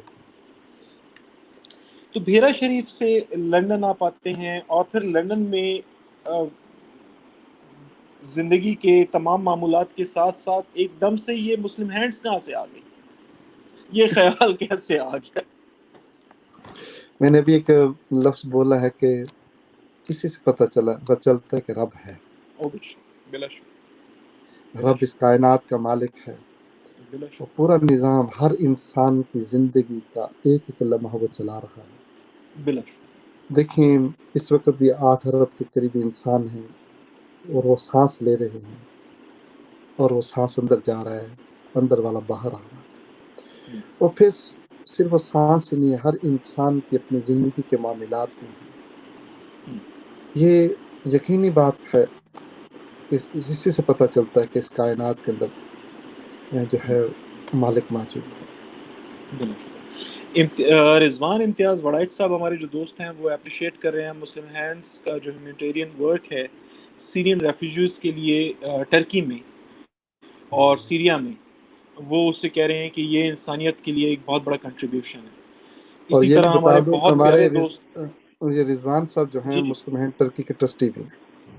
اچھا اچھا، اور پھر ہمارے ایک بڑے پیارے سید ہیں، دوست ہیں ہمارے، ان کا پیس پہ بڑا کام ہے، سید علی حمید، a wonderful amazing gentleman۔ وہ آپ کی گفتگو، ظاہری بات ہے آپ کی گفتگو تو بہت خوبصورت ہے، اور سید صاحب جو ہے وہ دعا کر رہے ہیں کہ اللہ کریم برکتیں عطا فرمائے۔ آمین، اللہ قبول ان کا فرمائے۔ اپنا پیس وداؤٹ بارڈرز اور شعور فاؤنڈیشن کا اپنا بہت بڑا کام ہے، اور یہ چھوٹی عمر کا بڑا آدمی ہے۔ جیسے میں اکثر ریحان کو کہتا ہوں کہ ریحان جو ہے نا وہ چھوٹی عمر کا بڑا آدمی ہے، یہ علی حمید جو ہے یہ ہمارا پیارا بھائی، یہ بھی چھوٹی عمر میں بڑا آدمی ہے۔ اللہ اسے سلامت رکھے اور برکتوں سے نوازے۔ تو مسلم ہینڈز کی ابتدا کیسے ہوئی پیر صاحب؟ پھر صحیح میں جب بھیرشی سے فارغ ہوا نا،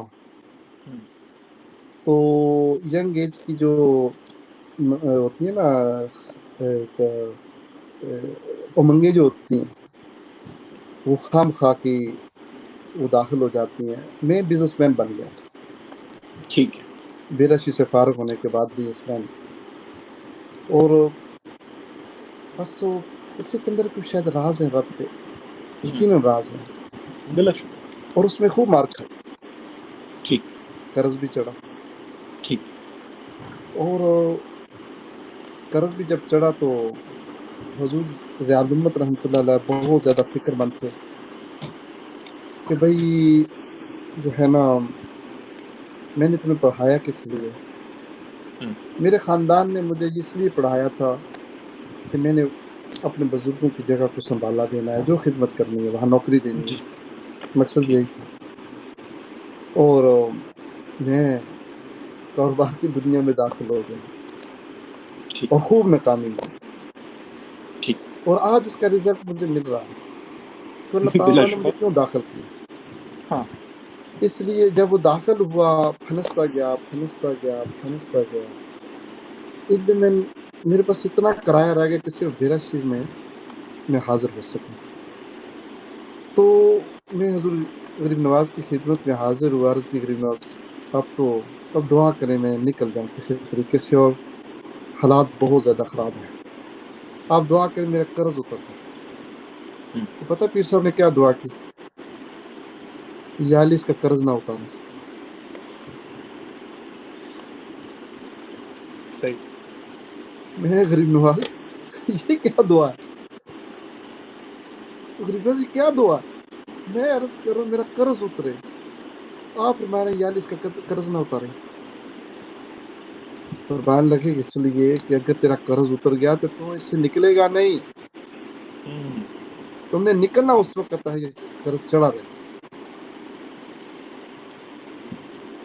میں نے کہا غریب نواز پھر دعا کریں میں نکل رہا. پھر سائیں آپ حیران ہوں گے حضور ضیاء الامت نے ہاتھ اٹھائے. میں وزیر آباد پہنچا تو میرے انگلینڈ آنے کا انتظام شروع ہو گیا. ماشاءاللہ. پیر فیاض نگاہ الحسن مرد مومن سے بدل جاتی ہیں تقدیریں. پیر فیاض الحسن صاحب جہاں ان کے ساتھ میری ملاقات ہوتی ہے. چونکہ یہ بڑا فورم ہے ہزاروں لوگ اس کو دیکھیں گے. اپنے موسموں کے احسان کو کبھی نہیں بھولنا چاہیے. کبھی نہیں بھولنا چاہیے. انہوں نے میرا انتظام کر دیا. میں 2 مہینوں کے اندر یہاں پر 3 مہینوں. اللہ ان کی خدمات کو بھی قبول کرے. ان کے بھائی بڑے جہاں ہیں حضرت پیر نیاز الحسن صاحب اللہ تعالیٰ ہمارے اس بھائی کو بھی میں تو ان کو اپنے ریئلی آئی ایم ٹیلنگ بڑی قربت سے دیکھتا ہوں. اس خاندان پورے پیر خالد سلطان صاحب آپ کو پتہ ہے. بالکل. میں اکثر ان کو کہا کرتا ہوں کہ جناب ہمارا رشتہ حضور سلطان صاحب کی وجہ سے. وہ بھی کبھی کہانی بتاؤں گا کہ وہ کیسے. اور ان کا اور ضیاء النور شاہ صاحب ہم تو خالد سائیں کے تو ہم ورکر تھے. ہم بچپن میں جب ATI میں کام کرتے تھے اور خالد سائیں جو ہے وہ جماعت اہل سنت کے اس وقت بلوچستان کے سربراہ تھے. تو اور انہی دنوں میں Muslim Hands relief activity drought یہ جو قحط سالی کی ریلیف ایکٹیویٹیز میں پہلی دفعہ بلوچستان آئی. تو ہم نے ان دونوں مردان مجاہد کو خالد سلطان صاحب کو اور ضیاء النور شاہ صاحب کو کئی راتیں بغیر بستر کے کچی زمین پہ سوتے ہوئے دیکھا ہے جب یہ ریلیف ایکٹیویٹیز کے لیے جایا کرتے تھے. اور واقعی مرد مجاہد ہیں وہ بھی اور مرد مجاہد ہیں ضیاء النور شاہ صاحب. اور وہ پہلا ہمارا تعارف تھا مسلم ہینڈز کے ساتھ. میں چونکہ بات بھول جاتا ہوں مجھے نا بات چونکہ بھول جاتا ہوں اس لیے واپس لازماً مجھے یاد کروا دیا کریں.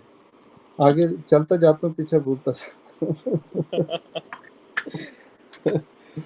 آپ ابھی جو سلسلہ گفتگو منقطع ہوا اس سے پہلے آپ ذکر کر رہے تھے کہ انگلینڈ آپ شفٹ ہوئے. اور اچھا وہ کیا ہوا جو اس کا رزلٹ یہ نکلا کہ وہ رزلٹ یہ نکلا کہ میں نے دنیا کو 5 سال بہت قریب سے دیکھا اور مجھے نفرت ہو گئی. آج جو میں دنیا میں واپس نہیں نہ گیا پھر سے وغیرہ جو اللہ نے نعمتیں ہم کو عطا کی ہیں پوری دنیا میں. دنیا کی دولت کے اندر ان چیزوں کے اندر داخل ہونا آسان ہے ہمارے لیے. اب بہت آسان ہے. آج میں نہیں جاتا نا تو اس کی وجہ یہ ہے کہ مجھے وہ سبق یاد ہے کہ میں نے دنیا میں واپس نہیں جانا.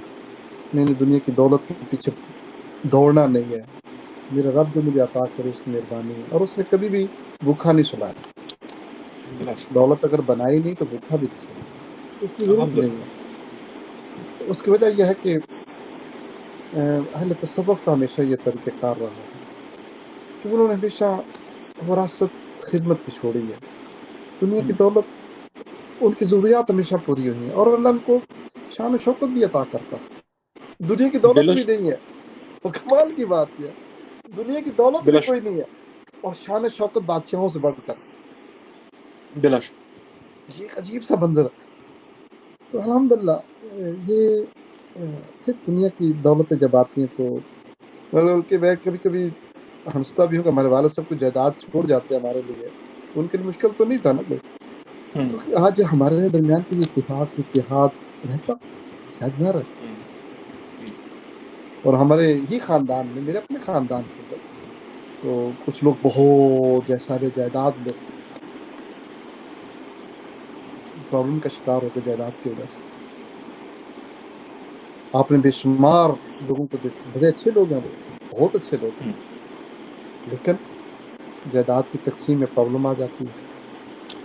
اور اس کے علاوہ بے شمار لوگوں کو بڑے بڑے خاندانوں کو لڑائیاں کرتے دیکھا جائیداد کے اوپر.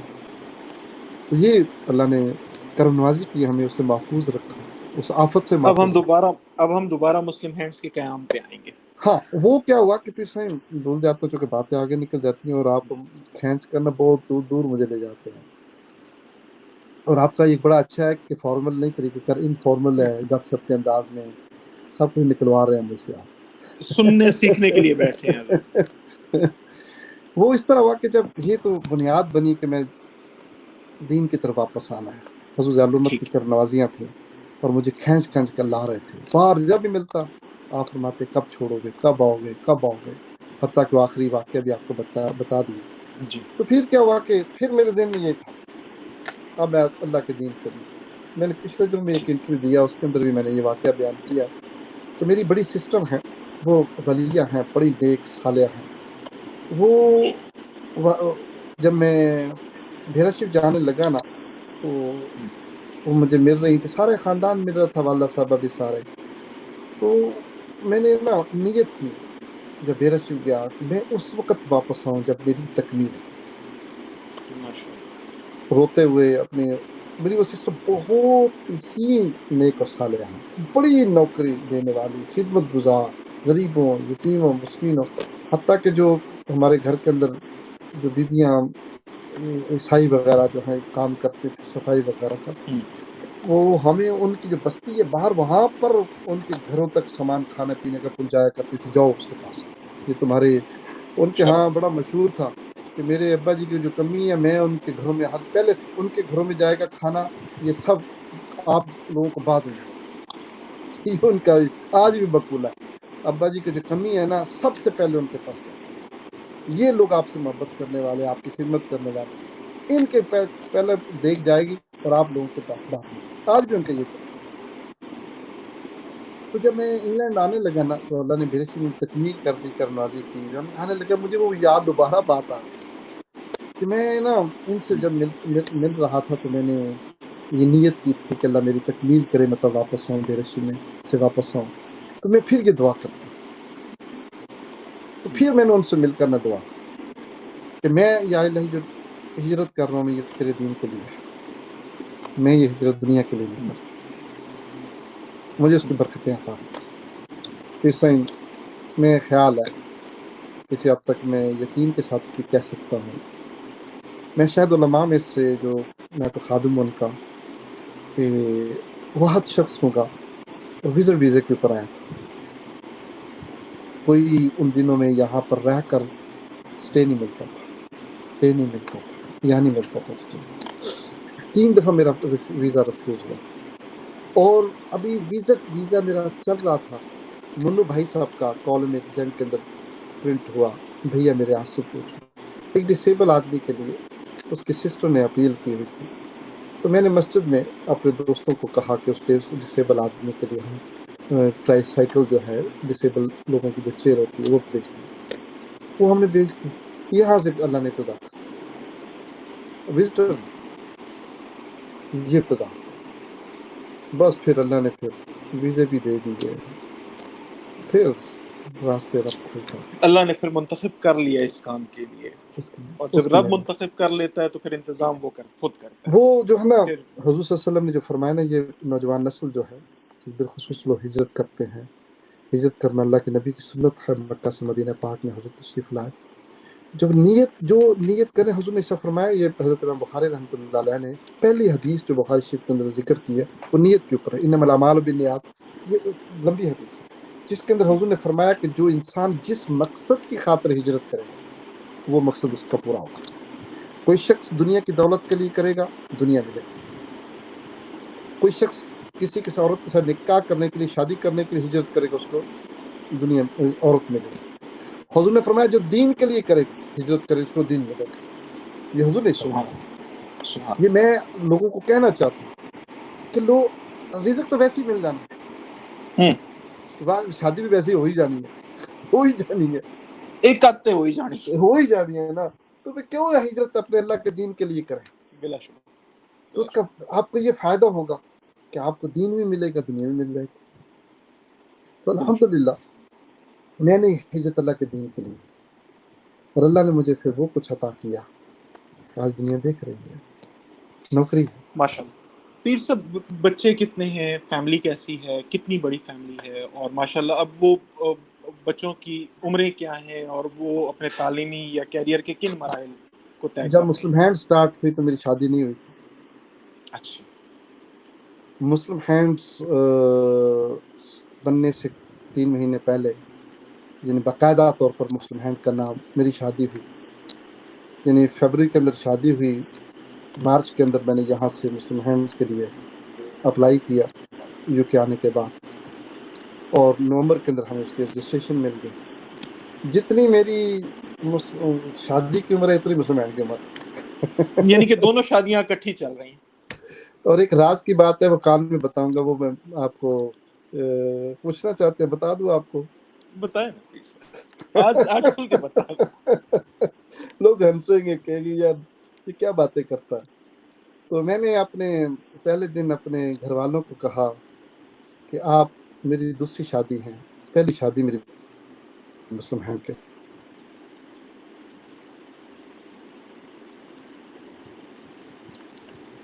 پیر صاحب ہیلو، آپ کو آواز آ رہی ہے؟ جی مجھے آواز تو آ آپ رہی ہے. کی پھر سے آ رہی ہے، مجھے تو آپ کی آ آپ رہی ہے. یہ درمیان میں ہیلو، کوئی انٹرپشن آئی ہے اس میں تصویر میں؟ شاید کیا وجہ ہوئی ہے؟ بیٹری وغیرہ لو تو نہیں، یا بیچ میں کوئی کال نہ آ رہی ہو، یا کال آئی تھی زینر صاحب کی آئی ہے. اچھا وہ اس کی وجہ وہ سے شاید پھر وہ اب کیا کروں کہ وہ آن ہو جائے. اسے اب آپ کو آواز آ رہی ہے میری؟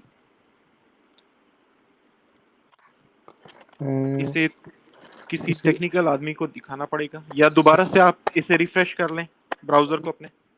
میں نے اسکرین تو آ رہی ہے لیکن وہ بلیک آ جی رہی ہے. یو آر ان بلیک آ دا رہی show, everyone can see and hear you, see یا بٹ مجھے but no one can see the picture, کیونکہ وہ یا تو یہ ہوا ہے کہ اس کا فلپ ہو گیا کیمرے کے اگر نشان آ رہا ہے تو اس پہ ایک دفعہ دیکھیے ٹچ کر کے.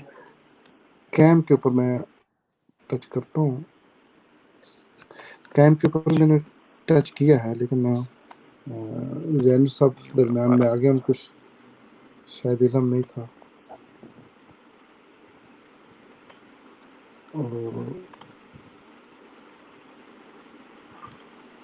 ہم اسے روک کے دوبارہ کر لیں، یا ہم جی اب تصویر آ رہی ہے، بالکل آ رہی ہے، بالکل آ رہی ہے. لیکن مجھے نہیں آ رہی نا. نہیں اب آپ اس وقت لائیو ہیں اور سب کو ویسے ہی تصویر آ رہی ہے. اور لیکن مجھے کوئی نہیں آ رہی ہے، میرے لیے پسند نہیں ہے، نہ آپ کی آ رہی ہے نہ میری. آپ کو آواز آ رہی ہے؟ آپ آواز بالکل آ رہی ہے آپ کی. آپ کو آواز آ رہی ہے پیر سے؟ جی جی ہاں. جی میں آ گیا. جی آپ آ گئے. ہاں لیکن آپ نہیں آ رہے.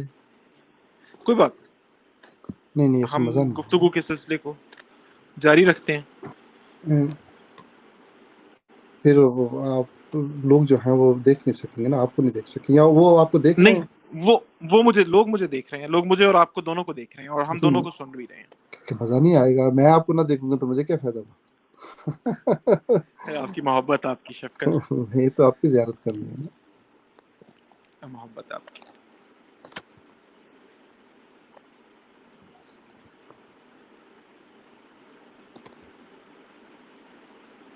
یہ دوبارہ نہ آ جائے.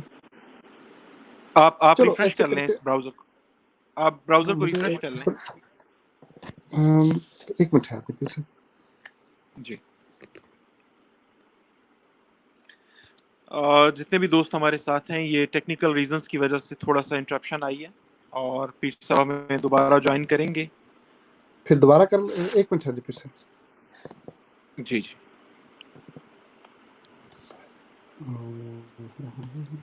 نہیں بس میری سکرین میرے پاس آ رہی ہے، اب کیا کریں، پھر لوگوں کو آ رہی ہے پھر. آپ کیا لوگوں کو آ رہی ہے، چلو ٹھیک ہے، لوگوں کو چل دونوں کی تصویر اور آواز آ رہی ہے. ہاں ٹھیک ہو گیا. یہ ویسے بھی جو موضوع شروع ہوا تھا شادی کا اور شادی کے بعد کے دنوں کا، یہ اس موضوع کے جلال کا تقاضا ہے کہ کچھ نہ کچھ تو ڈسٹرب ہونا تھا.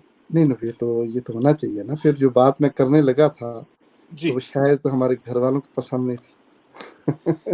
اور اس میں تو کوئی شک نہیں کہ وہ بیویاں باکمال بیویاں ہیں، اس نہیں، میں بڑی تو کوئی شک قربانی نہیں. ہے. اور میں بڑی وہ جو چیز قربانی. بتانے لگا تھا میں نے کہا کہ بھئی آپ اس کی خوش قسمتی سمجھیں، بدقسمتی سمجھیں کہ میری آلریڈی مسلم ہینڈ کے ساتھ شادی ہوئی ہے، پہلی شادی مسلم ہینڈ کے ساتھ، دوسری آپ کے ساتھ.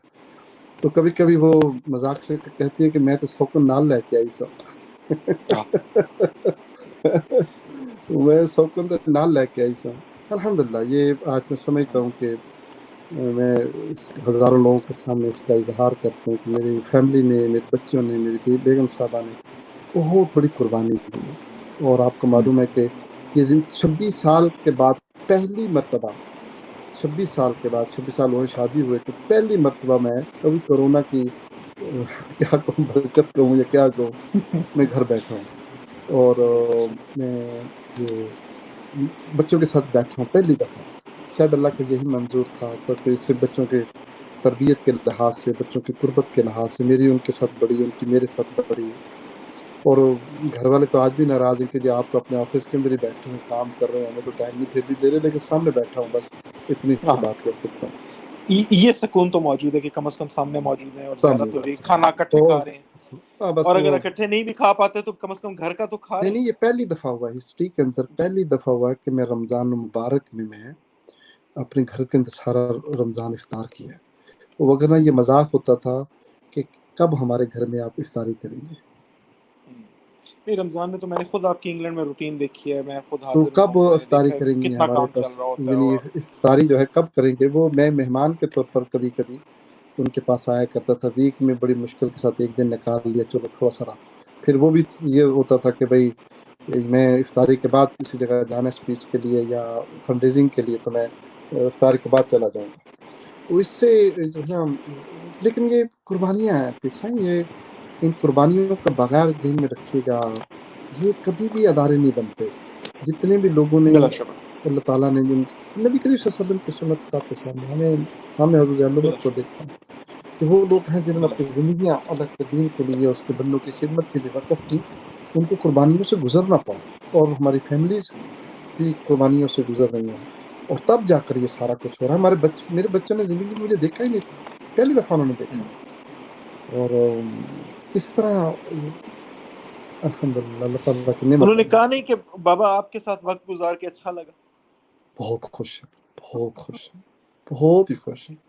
اور قدرتی طور پر ایسے ٹائم کے اوپر یہ پرابلم آئی ہے کہ جس ٹائم ان کو ضرورت تھی. میری بڑا بیٹا جو ہے وہ مسلم ہینڈ میں کام کرتا ہے الحمدللہ. اچھا. ابھی جتنا بھی پوری دنیا کے اندر کورونا کے اندر فوڈ کا جتنا ہوا ہے، یہ اوپن کچن جتنے کھلے ہیں، یہ اس ڈپارٹمنٹ کا ہیڈ ہے. اور وہ میں اس کو انکریج کرتا تھا بچے کام کرو اس طرح. تو الحمدللہ ہزاروں لاکھوں لوگوں تک وہ پہنچا ہے. دوسرا بیٹا اس نے ابھی لاء کمپلیٹ کیا، ماشاء وہ ابھی اس سال میں، ابھی اس کا رزلٹ دعا بھی کریں گے، اینڈ آف منتھ آنے والا ہے، اللہ اس کو اللہ. کامیاب بھی کر دے. پھر وہ ابھی ہم نے حسنات کی پیر امین حسنات صاحب کے نام پر ہمیں کالج برمنگھم سٹی میں بنایا ہوا ہے، وہاں پر جی. جا رہا ہے اس کے لیے، ساتھ LPC بھی کرے گا. پھر اس کے بعد انشاءاللہ یہاں پر 3 سال کا کورس عربی کا کرے گا، درس نظامی کا. پھر آگے انشاءاللہ یونیورسٹی میں چلے گا، دین کی طرف خدمت. تیسرا بیٹا جو ہے وہ کمپیوٹر سائنسز کے اندر دوسرے سال میں بھی وہ داخل ہوگا، یا بھی پہلے سال میں ہے. 3 بیٹے ہیں، اچھا. بیٹی سے محروم رہے ہیں انفارچونیٹلی. لیکن اللہ کی نعمت جو رب نے دی ہیں، نعمت اللہ ان کی عزتوں کی حفاظت فرمائے، جانوں کی، مالوں کی. اللہ نے آپ پہ اور اتنا اللہ کرم کیا ہے کہ آپ ہزاروں بے سہارا اور یتیم بچوں کے سر پہ دست شفقت رکھے ہوئے ہیں، ان سب کو اپنی اولاد کی طرح پال رہے ہیں، ان کی تعلیم الحمدللہ کا اور ان کے لیے یقین اللہ عزت ہمارے بھی پردے کا انتظام کر رہے ہیں.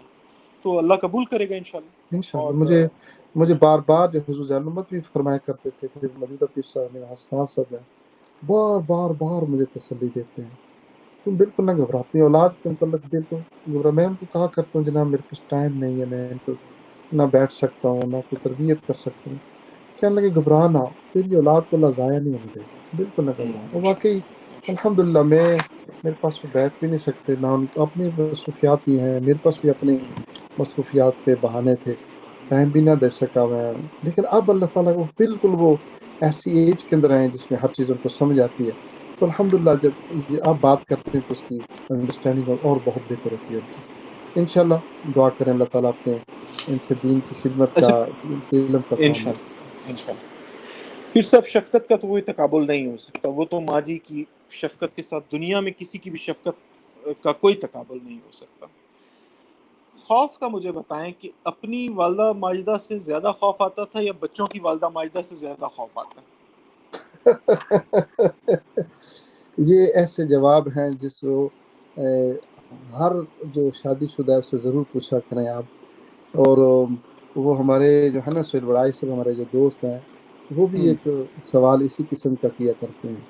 تو یقینی بات ہے کہ ہم لوگ جو ہیں اپنے گھر جو وقت نہیں دینے والے، یقیناً ڈرنا انہیں سے چاہیے جنہوں نے ہم سے پوچھنا. ماں نے کبھی پوچھا نہیں بچے کہاں جا رہے کہاں آ رہے ہو. تو جنہوں نے پوچھنا ہے تو ان کا حق پوچھتا ہے کہ وہ ہم سے پوچھیں. تو پھر بتا کر بھی جا رہے ہیں کہاں جا رہے ہو، کب واپس آئیں گے، اگر میں کسی ملک میں گیا ہوا ہوں تو کب آئیں گے آپ. جی میں 2 دن لیٹ ہوئے. جی 2 دن لیٹ کیوں ہوئے آپ نے مجھے اس تاریخ کو کہا تھا تو آپ کیوں لیٹ ہوئے جی. تو یہ سارے جواب دہی ہے نا، وہ عدالت ہے کہ قائم رہنی چاہیے تاکہ انسان جو ہے وہ اپنے آپ کو سنبھال کر رکھے. ماں تو نے کبھی نہیں پوچھا. حاکم البیت کو منانے کا طریقہ کیا ہے پیر صاحب؟ کوئی کیا تحفہ، چیز؟ تحائف؟ میں نے کہا گھر کے حاکم کو منانے کا طریقہ کیا ہے؟ نہیں کوئی میرے تحفہ، کوئی جوڑا، کوئی مٹھائی، مطلب کوئی نذرانہ؟ اس معاملے میں بڑا کمزور ہوں، لیکن الحمدللہ اللہ کی رحمت ہے وہ ایک دن کے بعد خود ہی ٹھیک ہو جاتا ہے. تھوڑی دیر بعد ہوتا ہے.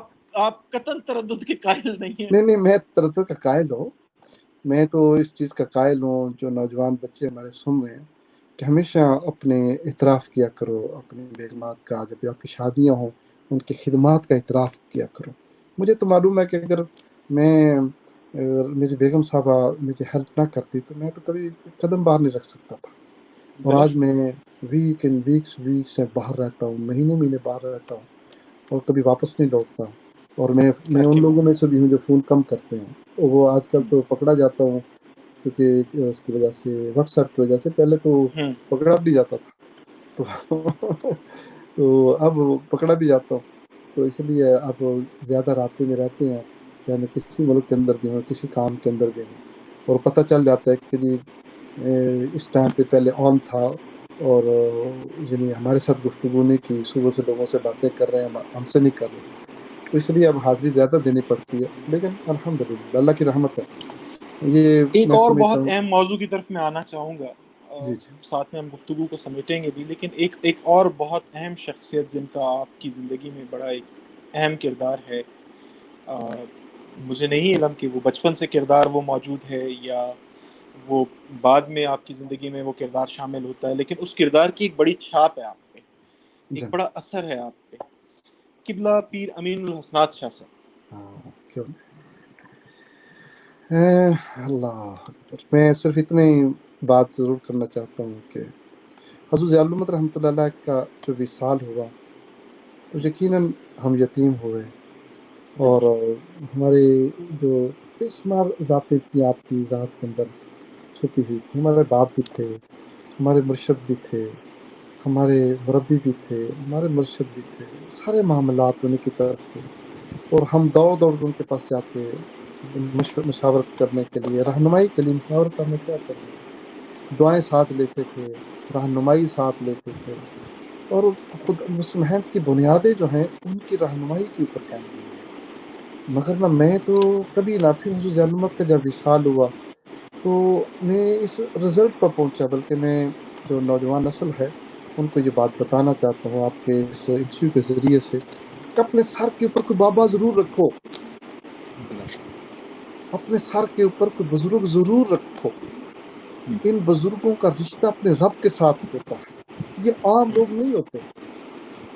ان کا تعلق تقوی و طہارت کی وجہ سے اپنے رب کے ساتھ بڑا قرب کا ہوتا ہے، اور اللہ تعالیٰ ان کی زبانوں سے حکمت و دانائی کے پھول نشاور کرتا ہے. یہ عام لوگ نہیں ہوتے. ہم نے ان کو ظاہری انسان سمجھ کر ان کو ایسے اپنی طرح سمجھ لیا، یہ ایسے لوگ نہیں ہوتے. جب حضور ضیاء الحمد کا وصال ہوا تو میں اس خاندان کے ساتھ رشتے کو جوڑ کے رکھنا چاہتا تھا. میں نے حضور قبلہ پیر محمد امین الحسنات صاحب انگلینڈ تشریف لائے. میں نے کہا جی میں نے آپ کی بیعت کرنی ہے، میں نے تجدید بیعت کرنی ہے. حضور ضیاء الامت کے ساتھ تو تھی. میں نے کہا میں اپنے سر کے اوپر آپ کو رکھنا ہے، میرا رشتہ آپ کے ساتھ نہیں، آپ محسن ہیں، آپ کا خاندان مجھے آگے لے جانے میں کردار ادا کرتا ہے، میں کمزور سا آدمی ہوں، میں تو نہیں بچ سکتا خود، آپ مہربانی کر کے میری بیعت کو قبول کر. تو آپ نے مجھے بیعت کی. پھر سائیں بیعت بڑی اہم چیز ہے. بیعت رشتہ اپنے شیخ کے ساتھ مضبوط کرتا ہے. آپ احترام کا صرف رشتہ رکھیں نا، وہ اپنی جگہ بجا رکھ سکتے ہیں، لیکن اگر آپ بیعت کا رشتہ رکھتے ہیں تو پھر اس کے اندر اللہ برکتیں ڈالتا ہے، پھر وہ آپ کا محبوب ہو جاتا ہے.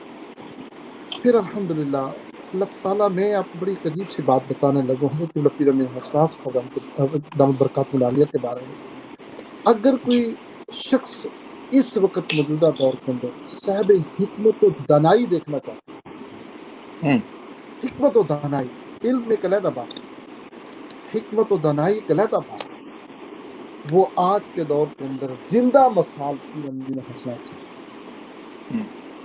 علم بھی ہے اور حکمت و دانائی، اور حکمت و دانائی تقوی اور اللہ کے خوف کے بغیر نہیں آتی. آج اگر جی سوری آپ کو انٹرپٹ کر رہا ہوں، آپ نے تو بڑے آدمی ہیں، بڑی بات کی. مجھ جیسا کم فہم شخص جو نہ حکمت سے واقف نہ دانائی سے واقف، لیکن جب آپ پیر امین الحسنات شاہ صاحب کا مسکراتا ہوا چہرہ دیکھتے ہیں تو اس مسکراہٹ کا خمار بہت اندر اپنے آپ میں محسوس ہوتا ہے. وہ آپ کو وہ جو رحمتوں کے نزول کی ہم سنتے ہیں نا کہ رحمتوں کا نزول محسوس ہونا، تو یہ وہ صاحب تقوی بزرگ ہیں، یہ وہ ہستیاں ہیں، اور ہم خوش قسمت ہیں کہ ہم ان کے دور میں سانس لے رہے ہیں، ہم ان کی زیارتوں سے مالا مال ہو رہے ہیں. پھر حضور ضیاء الامت جیسے ایک صدی کے بڑے انسان کا کام جو ہر جہت کے اندر پھیلا ہوا تھا، وہ نہیں سنبھالا جا سکتا تھا. اور ہم نے، آپ لوگوں نے ہسٹری کے اندر بھی دیکھا پڑھا ہے، ہم نے دیکھا بھی ہے کہ بڑے لوگوں کی اولادیں اپنے بڑے باپ کے کام کو سنبھال نہیں سکتی. حضور قبلہ پیر امین حسنات صاحب نے نہ فقط سنبھالا ہے بلکہ بہت آگے لے گئے، بہت آگے لے گئے. تو میں سوچا کہ میں نے کہا کہ میرے سر کے اوپر کوئی بزرگ رہنا چاہیے. تو حضرت قبلہ پیر امین حسنات صاحب کو اللہ تعالیٰ نے جو نعمت عطا کی ہے، یہ ان پیروں میں سے ہیں جو دنیا کو بھی جانتے ہیں، جو دین کو بھی جانتے ہیں. جی جی اکثر لوگ جو ہیں، علماء جو ہیں، وہ جی صرف دنیا کو، دین کو جانتے ہیں، دنیا کو نہیں سمجھتے. لیکن دنیا داروں کے اندر زندگی تو گزارنی ہے نا آپ نے. جب آپ کو دنیا کا تجربہ بھی ہوگا اور دین کا علم بھی موجود ہوگا تو پھر کیا ہوگا کہ لوگوں کو ساتھ رہنمائی کرنا آسان ہو جاتا ہے، کیونکہ شیخ کا کام رہنمائی کرنا ہے. شیخ کا کام صرف علم دینا نہیں ہے، پڑھانا نہیں، صرف کتاب پڑھانا نہیں، بلکہ کتاب کو اندر داخل کرنا بھی. لوگ آپ کے پاس آئیں گے رہنمائی کے لیے. تو میں نے یہ سوچا کہ میں نے اپنے سر کے اوپر کوئی بزرگ رکھوں، وگرنہ کہیں میں تکبر کے اندر نہ داخل ہو جاؤں. تو الحمدللہ اس تکبر کو ختم کرنے کے لیے، رہنمائی حاصل کرنے کے لیے میں نے حضرت قبلہ پیر امین حسنات صاحب کی خدمت میں عرض کیا آپ مجھے بیعت کریں. اور بیعت سے پہلے ان کا رشتہ میرے شیخ کے صاحبزادے کا تھا، اور جو ہی بیعت ہوئی مجھے ان کے ساتھ عشق ہو گیا، مجھے ان سے محبت ہو گئی. خوبصورت، بہت آج الحمدللہ وہ میرے محبوب بھی ہیں. اچھا تو نہیں لگتا یہ میں لفظ بولوں، لیکن میری ساری سجدہ ہی ایسا محبوب ہے جی، میرا بس سب کچھ وہی ہے. وہ ساری رہنمائی آج، یعنی کہ میرے ڈائریکٹرز کو چیزوں کا علم نہیں ہوتا، ایک ایک ایک چیز کی رہنمائی مجھے ان سے ملتی ہے. اور میں یہ اکثر کہتا ہوں کہ اگر حضور ضیاء الامت کے 20 سال کے بعد وہ میرے سر پر نہ ہوتے میں نہیں چل سکتا تھا. کیونکہ ادارے جو ہیں وہ بہت مشکلات سے چلتے ہیں، انسانوں سے رابطہ کر کے رشتہ بنا کر وہ جو ہے وہ ادارے چلاتا ہے. انسان نہیں سنبھالے چاہتے، یہ بہت مشکل کام ہے. لیکن اللہ کی یہ رحمت ہوئی ہے کہ میرے ساتھ وہ لوگ بھی موجود ہے 25 سال پہلے جنہوں نے میرے ساتھ کام شروع کیا، وہ بھی موجود ہے. جو 29 سال پہلے ہمارے جاوید گیلانی صاحب ہیں وہ بھی موجود ہیں. بالکل جاوید گیلانی صاحب تو پاکستان کے اندر جاوید گیلانی صاحب ہیں، ملک نعیم صاحب جو آپ دیکھیں ان کو 20 سال ہو جی گئے تقریباً. یہ رحیم اللہ صاحب کو بھی 25 27 28 سال ہو گئے ہیں. انگلینڈ کے اندر جو ہیں شاہد ہیں، طارق صاحب ہیں، اور یہ اللہ سارے نے لوگ بڑے چن کے آپ کو بڑے خوبصورت لوگ دیے. اب جاوید گیلانی کتنا خوبصورت شخص ہے، کتنا پیارا آدمی ہے، کتنا مخلص شخص ہے، کتنا مدبر، کتنا بردبار، کمال. پھر صحیح میں آپ کو چیز ایک بتاؤں، یہ بھی ایک نوجوان نسل کے لیے یہ بات کہنا چاہتا ہوں کہ جو آپ کی نیت اللہ اس قسم کے لوگ آپ کو عطا کرے گا. بلا شک، سیدھی سی بات. بلا شک. میرا رب جو ہے، میرا کام ہے میرے رب کا، میں اس کے رب کے سامنے پیش کرتا ہوں، میرے مالک تیری ایمانتوں کا مسئلہ ہے، اس کو حق ادا کرنے کا مسئلہ ہے، مجھے ایسے لوگ ہی عطا کر جو ان ایمانتوں کی حفاظت کرنے والے ہیں، جن کے اندر درد ہو، جو خدمت سمجھ کر اس کام کے اندر آئے. اللہ تعالیٰ نے مجھے وہ لوگ عطا کر دیے. اور آج الحمدللہ میں کوئی ان کا باس نہیں ہوں، ہم ایک آپس میں دوستی کی شکل میں کام کرتے ہیں، کولیگ بن کر کام کرتے ہیں. اور اس کی مثال میں نبی کریم صلی اللہ علیہ وسلم کی ذات سے لیتا ہوں کہ نبی کریم صلی اللہ علیہ وسلم کے ساتھ جو پہلے دن جو لوگ شروع ہوئے تھے اسلام کو قبول کیا، حضور کے وصال تک حضور کے ساتھ تھے. بلا شک. الحمدللہ میرے ساتھ بھی یہی ٹیم بنتی ہے. یہی حضور صلی اللہ علیہ وسلم نے کیا کمال کیا. حضور صلی اللہ علیہ وسلم نے صحابہ کرام کو نوجوان تھے سارے، میں بھی جوانی کے عالم میں تھا، 30 سال عمر تھی میری، 30 سال عمر تھی جب کام کا آغاز ہوا. تو الحمدللہ تو اللہ نے نعمت عطا کی، دوست اچھے دیے، محبت والے دیے، احترام والے دیے، پھر ادب والے دیے، پھر ایک دوسرے سے اعتماد عطا کیا. چونکہ ہم ایک دوسرے کے لیے سچے ہیں، جھوٹ نہیں بولتے، صاف سی بات، کوشش کرتے ہیں. اور اللہ نے کامیاب اس کوشش میں کیا. جھوٹ کی بنیاد پر کوئی کام نہ کریں. میں تو اپنے دوستوں کو بھی کہا کرتا ہوں کہ آپ نے اپنے ڈونر کے ساتھ جھوٹ نہیں بولنا، سچائی بات بیان کرنی. سچی بات کرو گے تو بات جاؤ گے، وگرنہ 100 جھوٹ بول کر چھپانے کی کوشش کرو گے، شک لوگوں کے اندر ختم نہیں ہوگا. جو خدمت کر سکتے ہو کرو، جو نہیں کر سکتے کوئی میں نہیں کر سکتا. اور الحمدللہ اس وجہ سے دوست میرے ساتھ قائم ہیں. پھر ان کو ہم نے سیلف رسپیکٹ کا مسئلہ ہے. میں مسلم ہینڈ میں جب کوئی بندہ آتا ہے تو میں ایک آدھے گھنٹے بڑا مشہور لیکچر ہے میرا. پہلے وہ لیکچر کے اندر یعنی مسلم ہینڈ جو ہے نا، یہ بھی آپ کو بتاؤں پھر سب اس لیکچر کا ایک حصہ میں بیان کرنے لگا. تو میں مسلم ہینڈ یہاں تک جو پہنچی ہے اس کی کیا چیزیں ہیں، یعنی سکسیس کیز کیا ہوتی ہیں. یہ نوجوان نسل کے لیے بہت اہم ہے، اگر وہ سنتے ہو تو. سکسیس کی ہے کہ وہ 6 ساتھ ہے. سب سے پہلے ہم اللہ کی رضا کے لیے نوکری دے رہے ہیں. آپ بھی آپ مسلمان میں آئے ہیں، اللہ کی رضا کی نیت کر رہے ہیں. دوسرے نمبر پر سیلف رسپیکٹ، جو ہمارے ساتھ لوگ کام کر رہے ہیں ہم ان کو عزت دیں. تیسرے نمبر پر ان کی جاب سیکیورٹی.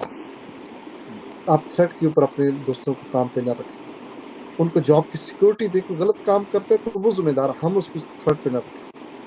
پھر ٹرسٹ، جو ہے ہم ان کے اوپر ٹرسٹ کریں. یہ نہیں کہ 2 سال کے بعد ٹرسٹ کریں، نو، ٹرسٹ کریں پہلے دن سے. پھر آٹونومی دیتے ہیں ہم، یہ جو سیٹ ہے نا یہ تمہاری سیٹ ہے، اس کے فیصلے تم نے کرنے ہیں اور اس کی لک آفٹر تم نے خود کرنا ہے. ہم پالیسیز دیں گے اوپر سے، اس کو نافذ تم نے کرنا ہے. اگر چیئرمین کو بھی کسی چیز کی ضرورت ہے تو وہ آپ کے پاس آ کر ریکویسٹ کرے گا، آرڈر نہیں کرے گا، ریکویسٹ کرے گا کہ یار یہ مہربانی کر کے یہ کام کر دیں. پھر ہم آٹونومی بتایا. پھر ہم سوٹیبل سیلری کی بات کرتے ہیں نہ، جس سے 3 ٹائم عزت کے ساتھ روٹی چلے. میں پہلے دن سے اس بات کا قائل نہیں ہوں کہ ہم دین کے نام پر لوگوں کو بھوکا رکھیں، دین کے نام پر لوگوں کو اتنی تھوڑی تنخواہیں دیں جس سے اپنے گھر کو نہ چلا سکیں. اس لیے کہ اگر آپ ان کو دین کے نام پر بھوکا رکھیں گے، ان کے بچے تعلیم نہیں حاصل کر سکیں گے، بچے بیمار ہوں گے ہاسپٹل میں نہیں جا سکتے، اگر وہ غیر شادی شدہ تو شادی نہیں کر سکتے. اتنی تنخواہ دو کہ جس سے وہ اپنے گھر کو چلا سکے عزت کے ساتھ.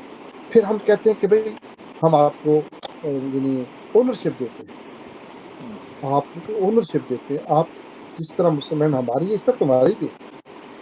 جس طرح ہم کو غلط کام نہیں چاہتے اس طرح تم نے بھی اونرشپ وصول کر کے مسلم ہینڈ کے اندر کوئی غلط کام نہیں کرنا.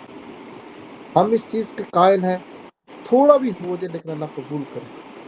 ہم اس کے قائل نہیں ہیں کہ بہت بڑا ہو جائے دنیا کے سامنے بڑے آ جائے لیکن رب قبول نہ کرے، ہم نہیں چاہتے۔ ہم یہ چاہتے ہیں کہ اللہ ہماری اس خدمت کو قبول کرے۔ پھر جو اس کو کہتے ہیں دیانت، ایمانت و دیانت کو دیکھو، یہ 7-8 چیزیں جو ہے نا، یہ ایک سکسیس کیز ہیں مسلم ہینڈس کی۔ اور آپ نے دیکھا، آپ کے مسلم ہینڈ سے بہت زیادہ متعارف بھی ہے، تو یہ جو چیزیں میں نے بیان کی ہیں، میرا خیال ہے اس میں کوئی جھوٹ تو نہیں بولا الحمدللہ نہ میں مینوان پائی جاتی ہیں، اور کبھی۔ پھر کمال ڈیڈیکیشن ہے آپ کی پوری ٹیم میں۔ اور ڈیفینیٹلی اب یہ جس طرح سے جو مینجمنٹ ٹولز اب آپ نے بتائے ہیں، مسلم ہینڈس کا چیئرمین، مطلب آپ کی پیر صاحب شخصیت اور اس میں موجود حلیمی اور عاجزی، وہ ایک سائٹ پہ رکھتے ہوئے اگر ہم بات کریں تو مسلم ہینڈس کوئی چھوٹی آرگنائزیشن نہیں ہے، اور مسلم ہینڈس کا چیئرمین جو ہے وہ کوئی نا تجربہ کار فرد نہیں ہے۔ 26 سال میں جس نے ایک ویل چیئر سے لے کے 50 ملکوں تک لاتعداد پروجیکٹس کو ایکسپینڈ کیا ہے، یہ جو اس کا حاصل ہے سارے تجربے کا، جو آپ نے نوجوانوں کے لیے بیان کیا، this is something very amazing and it was a great learning.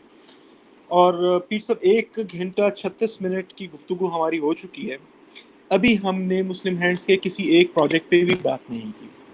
یا تو 1 گھنٹہ 36 منٹ مزید ابھی ہم گفتگو کریں، ورنہ آپ مجھے اگلے ہفتوں میں کسی دن دوبارہ وقت دیں جس دن ہم صرف مسلم ہینڈس کے جو پروجیکٹس چل رہے ہیں، جو پائپ لائن میں ہیں، جو آپ کمپلیٹ کر چکے ہیں، اور جو آپ ابھی فورسیک کر رہے ہیں، یا جو آپ ویژن کر رہے ہیں کہ ہم نے 5 سال بعد یہ کرنے کا ارادہ ہے، 6 سال بعد اس طرف چلیں، ہم اس پہ ابھی گفتگو کریں، یا اسی نشست کو ایک اگلے دن پہ اٹھا رکھیں؟ اصل میں پھر سے مسئلہ یہ ہے کہ میرا خیال ہے کہ ہمیں دوبارہ ملنا چاہیے۔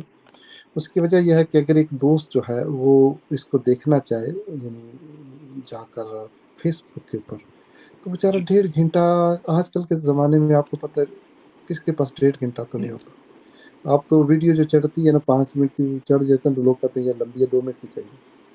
تو آپ نے 1.5 گھنٹہ ماشاءاللہ کرم نوازی کی ہے، تو میرا خیال ہے کہ ہم اس کو دوبارہ کریں گے، آپ مختلف پروجیکٹس کے اوپر بات کریں گے، اور جی اس سے ہمیں بھی رہنمائی ملے گی کہ دوست بھی ہمیں بتائیں گے کہ بھائی کس چیز کے اندر کوئی کمی ہے، یا ہیلپ کی ضرورت ہے، یا اور کچھ کام کرنا ہے۔ میرا خیال ہے بہتر یہ کہ اور ہم، ابھی آپ نے بہت کچھ نچوڑ دیا مجھ کو۔ تو میں اب آپ کا شکریہ ادا کرتے ہوئے آپ سے یہ درخواست کروں گا کہ آپ ہمارے بزرگ بھی ہیں، بڑے بھی ہیں، تو دعا فرمائیں ہمارے لیے بھی، جو لوگ دیکھ رہے ہیں ان کے حق میں بھی، اور آپ کی دعا کے اختتام پہ ہم اس لائیو براڈ کاسٹ کو ختم کرتے میں ہیں۔ بسم آج کل اللہ، ایک آمین۔ ہی دعا کرتا ہوں، صرف ایک، جی اور وہ بڑی مختصر ہے، وہ سیدنا ابراہیم علیہ السلام اور سیدنا اسماعیل کی دعا ہے، جس کو قرآن نے ذکر کیا، جس خانہ کعبہ کو تعمیر کر رہے تھے تو یہ دعا کر رہے تھے۔ اصل چیز وہی ہے، قبولیت۔ محنتیں کرتے ہیں، زندگی لگا دیتے ہیں، وقت دیتے ہیں، سب کچھ لگا دیتے ہیں، جیسے میں پہلے کہہ رہا تھا کہ اگر قبولیت اس کے اندر داخل نہیں ہے نا رب کی طرف سے، تو اس کا کوئی فائدہ نہیں۔ بالکل۔ شارٹ سی دعا ہے، وہ کرتے آمین ہیں، وہ آپ کے لیے بھی ہے، وہ میرے لیے ہے۔ آمین آمین آپ جو خدمت کر رہے ہیں اللہ اس کو بھی قبول کرے، آمین اللہ ہماری اس خدمت کو بھی قبول کرے۔ بسم آمین اللہ الرحمن الرحیم، اللہم صلی علی سیدنا مولانا محمد النبی الامی وعلی آلہ وصحبہ وبارک وسلم۔ ربنا تقبل منا انک انت السمیع العلیم وتب علینا انک انت التواب الرحیم۔ یا آمین الہی، جس طرح سیدنا ابراہیم اور سیدنا اسماعیل نے تیرے گھر کو تعمیر کرتے ہوئے یہ دعا کی تھی، اور تو نے ان کی دعا کو قبول کرتے ہوئے اس گھر کو پوری دنیا کا مرکز بنا دیا۔ یا اللہ ہماری بھی چھوٹی چھوٹی نوکریاں ہیں تیری رحمت سے جو ادا ہو رہی ہیں، یا اللہ اس کو اپنی بارگاہ میں قبول کر کے ہمیں اس کا آمین بدلہ اپنے اور اپنے نبی کی رضا کی شکل میں عطا فرما۔ ہمیں اس آمین کا بدلہ لوگوں کے دلوں میں محبتوں کی شکل میں عطا فرما۔ اس کا بدلہ آمین ہم سب کو، آپ کو بھی، مجھ کو بھی، جو بھی سننے والے دوست ہیں، ان کے مال کے اندر، عزت کے اندر برکتوں کی شکل میں عطا فرما، گھروں کے سکون آمین کی شکل میں عطا فرما۔ ہمارے آمین جو بزرگ سروں کے پر موجود ہیں ان کو لمبی صحت و تندرستی کی شکل میں عطا فرما۔ حضرت قبلہ پیر آمین امیر حسنات صاحب کو صحت کاملہ عطا فرما، اور آمین خدمت کا کام جو ان سے لے رہا ہے اللہ اس کو قبول اور منظور فرما۔ آمین ربنا فاغفر لنا ذنوبنا وکفر عنا سیئاتنا وتوفنا مع الابرار یا عزیز و یا غفار یا رب العالمین. وصلی اللہ تعالی علی خیر خلق محمد وعلی آلہ وصحبہ برحمتک یا رب. شکریہ پیر صاحب، اللہ آپ کو برکت. بہت نوازش، بہت شکریہ، اور اگلی ملاقات انشاءاللہ جلد ہوگی. ضرور. السلام علیکم.